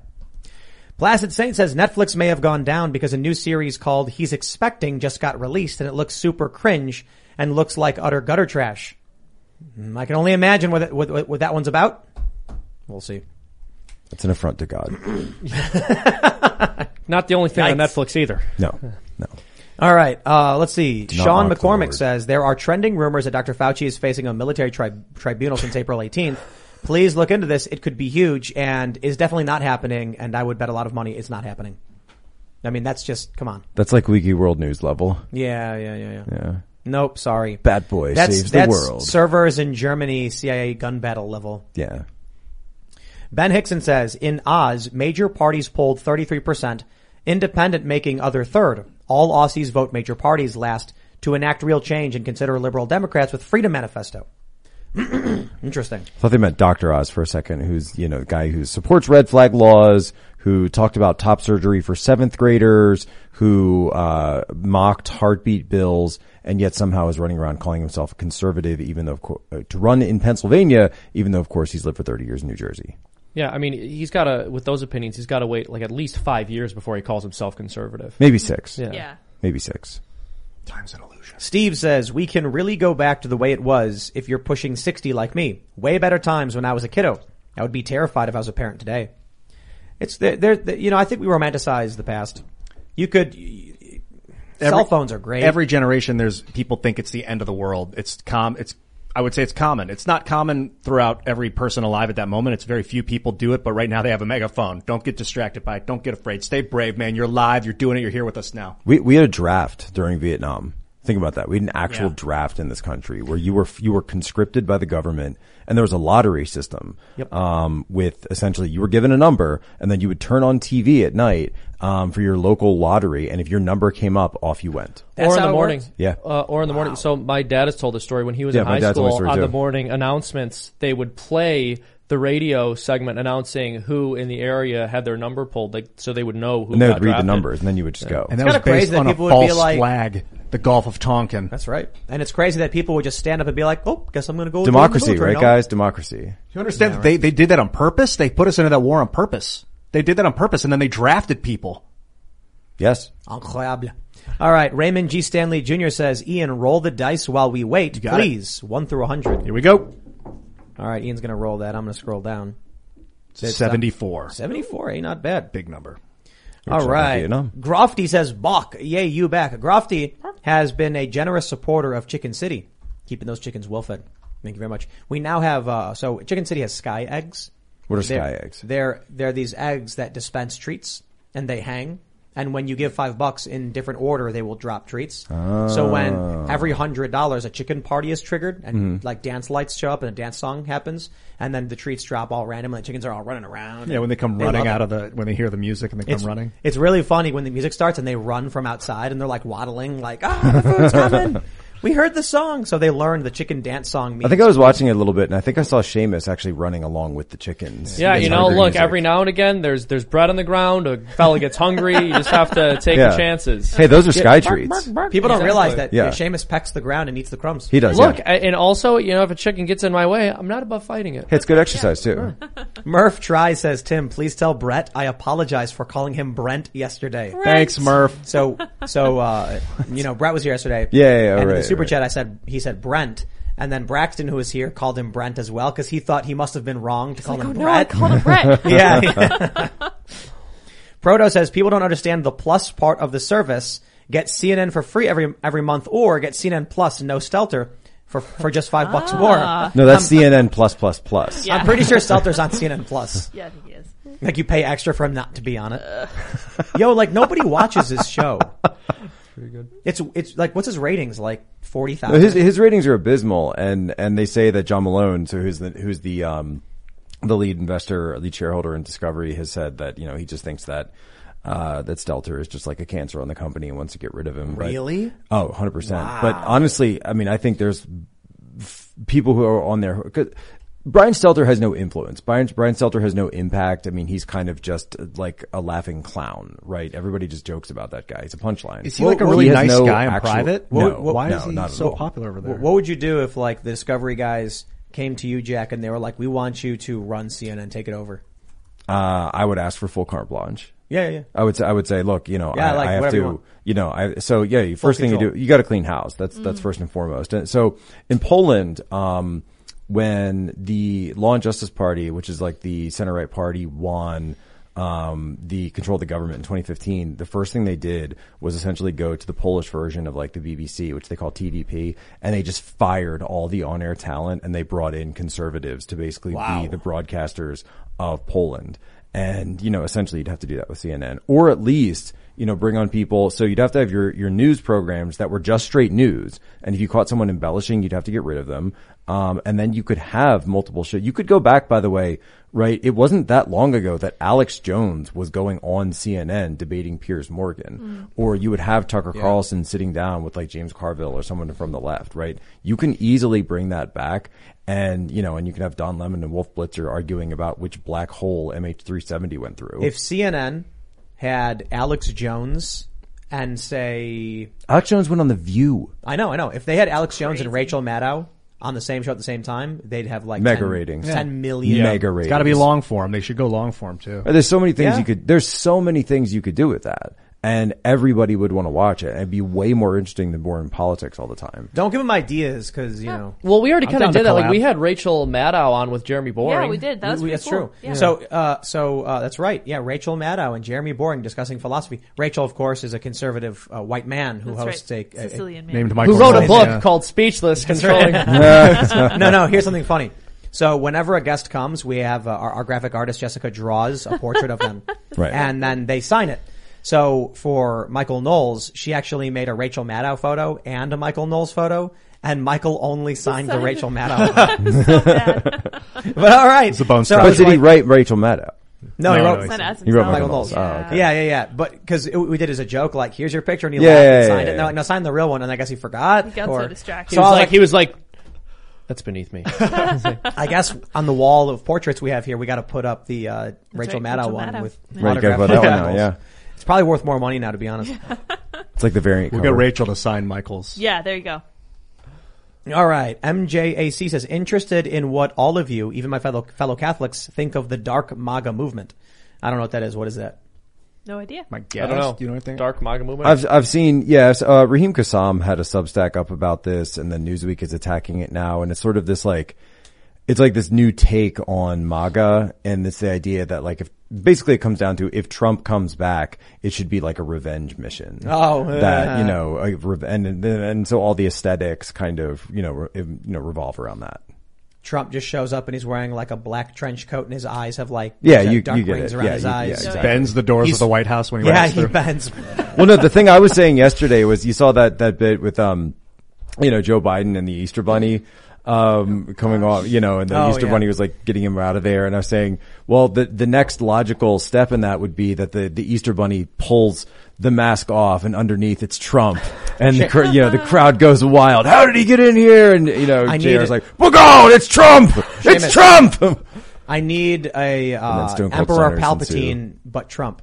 Oh my gosh. It seems like, I feel like he looks more like Biden. No, come on, give me do it. Say, Do the there you go, impression? yeah. As Trump? Trump as Emperor Palpatine. This story of Dark Plagueeth the Wise is the greatest. No, I don't know. I know. So you want me to do Trump's voice? Like, first, quite frankly, it's a story CNN wouldn't tell you. Okay? You gotta let the hate flow You have through to let you. the hate. Firstly, okay, folks, you have to let the hate flow through you. He's okay? too dangerous to be left alive. You But have I to. can't. It's not the Jedi way. Do it. Your friends on the sanctuary moon have the biggest lightsaber. That this I shoot the most Unlimited lightning. power. this power station I is told quite aberrational. I said, look, if you entered Ukraine airspace, we would use the Death Star, and I 10% meant it. We may have used the Death Star if they went to Ukraine. It's possible. Coruscant deserved it. Does Coruscant actually get schwacked in the movie? Yo, Not in the here's originals. an idea. No, Yam- in the new. Oh, I don't know. Coruscant? Yeah. I'm pretty sure he blows it up, right? I don't remember. Oh, that's No, jumping didn't he the blow- shark. Didn't he blow Coruscant up in the first one? No, that was that's Alderaan. Alderaan. Yeah, I'm pretty Yeah, sure Coruscant Alderaan. gets blown up in the new one. I guess it's guess. it's like a throwaway line. Like, oh yeah, we blew up the capital city and Well, this time this time the Death Star's a planet, and it doesn't fire one blast; it fires a bunch. And it's like, whatever. Yeah. Real original, guys. All right, Amber Black says Chicken City should sponsor H3H3. Done. Ethan. Oh. Have your people call my people. Chicken City will absolutely sponsor one of your episodes. Very I am not magnanimous kidding. of you. Send me your rates. if they're reasonable, I mean, if they're like, we want some insane number, but if they legitimately are like, here's our normal rates, I'll be like, dude, we want the Chicken City commercial. We want the Chicken City shout out from Ethan Klein. I will take it. Chicken City is the most wholesome show, completely apolitical. It is just chickens eating treats. Being chickens. We're actually making kids cartoons, and I wrote the Chicken City theme song. We also got the funniest, like, Adult Swim 2007 chicken cartoon. It's like 20 or 30 seconds, but it's a little too racy for Instagram, I think. I'll just say that when Seamus and I were doing the VO like writing session on this, I ad-libbed a very, very, very dark. And then when I sent the VO to our animator Kent, I was like, hey, don't make that one. Yeah, I was like, I will not do that. And then he sends me the clip like, it has been made. And it's hilarious. No. I tried posting it on Instagram, but Instagram shadow banned it. What was that show? It was like, Adam Carolla was on it. He was a pig. Oh my gosh, Drawn Together. It was Adam Carolla? It was basically that kind of humor. That's what it reminds me of. That show was actually Drawn Together. Wild. Yeah. They made a movie, I think. Good, I would say. All right, we got JN who says, Magneto, Ian, watch Dr. Gene Kim talk about graphene regarding iron mixing with clay. McLeod, Seamus, can help him understand. Deuces. All right, Magneto and McLeod. I appreciate the shout out. I don't understand the reference. Is that a Highlander reference? You know what? Send me a link on Twitter to the video you're talking about. There can be only one. Yeah. Thank you. There can be only one. Only one. Highlander. Man, what a show. Or movie. Or both. Whatever it is. Wasn't like the show, like every episode he killed the guy or something? Because there can be only one. It's so weird. Like, you just like go around killing everyone else? Well, I know in the first movie they have this like huge epic drawn out Scottish Highlander battle in like a parking garage. And I think that in general we need to do more to be more grateful to parking garages for their contribution to the movies of the 1970s and 80s. Yeah, it's got a lot of good lighting opportunities. Like everything since Watergate everything was in a parking garage. I thought They Live had a great fight scene. Right outside of a parking garage. Right outside of a parking garage, right. All right. Honda Driven says, hey guys, I love the show and just became a member. Thank you very much. Thoughts on Russell Brand's podcast yesterday about the Great Reset. If you've watched it, I haven't. But Russell Brand has been hitting grand slams lately, hasn't he? His whole life. He's actually really good in Death on the Nile. He's like probably the best part of that movie. He's so good. He's like a polyglot. Really excellent in that. He's like a master. And he's not. It's not a comedic role either. It's like a very serious, dramatic turn. And I love how they're smearing him. They're like, Russell Brand is now far right. I was so glad he got serious in like 2011. He started taking stuff really seriously right around the time they were going to sell us out to the Trans-Pacific Partnership. Isn't that right when he and Katy Perry broke up? Yeah, I think so. Changes a man. All right, changes a man. 7 Ninja says, Tim, will you ever do more tech news on your main channel or maybe on a sub-channel? For example, maybe there is news on development of geothermal energy. Well, what we're trying to do is make new shows, and we're also trying to figure out the right way to do it, because we want timcast.com to be big, but also does it make sense for people who are, driven by culture and politics to, see a story about a new cell phone? They might be like, so we do a broad general website, or do we make like a network site and each individual show has its own site with its own articles and stuff? And like verticals. Yeah. So, I think we're at the point where we couldn't justify launching independent websites just yet, but we're probably going to get close to that. So there'll probably be, timcast.com, which is like this show and my YouTube show, and then a little bit of everything. But then we'll probably give independent sites. So we have been planning a tech show because we have a hackerspace that's barren and unused. We just need hackers to be in it. We have one of the best 3D printers money can buy, which is just sitting there unused. I'm disappointed. But, expansion is not easy.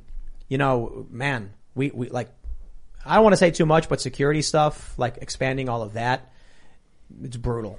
It's brutal, man. That being said, I do think I saw a headline on energy that something about the Biden administration was looking about at spending $7 billion on refurbishing nuclear sites in the U.S. Well, our economy's doing well. Why not? Why not? Just spend a whole lot of money. Just print it. Yep. Keep printing.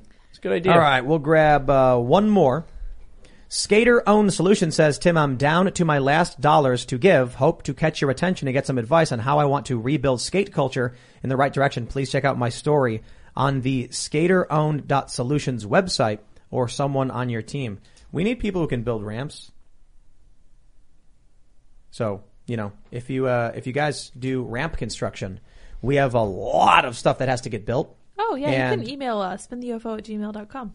if you do ramp construction, send us photos of the work you've done, and we will hire you yesterday to do construction. For your personal work, man, take a look at Brett Dasovic, because that dude is diligent. Every day he skates and he makes videos and he pushes it out and he sells himself, and then Tim saw his work. So do that as well. Well, actually what happened was over the pandemic, rollerblading became way more popular because people started getting back into it. Sales started going up. And then I watched skateboarding videos. But because of the similarities, I started getting recommended roller skating and rollerblading. And that's actually how I found Brett. I saw this video where he was like doing a grind on like a wooden stump or something. And I was like, this dude's willing to, like, he'll skate anything.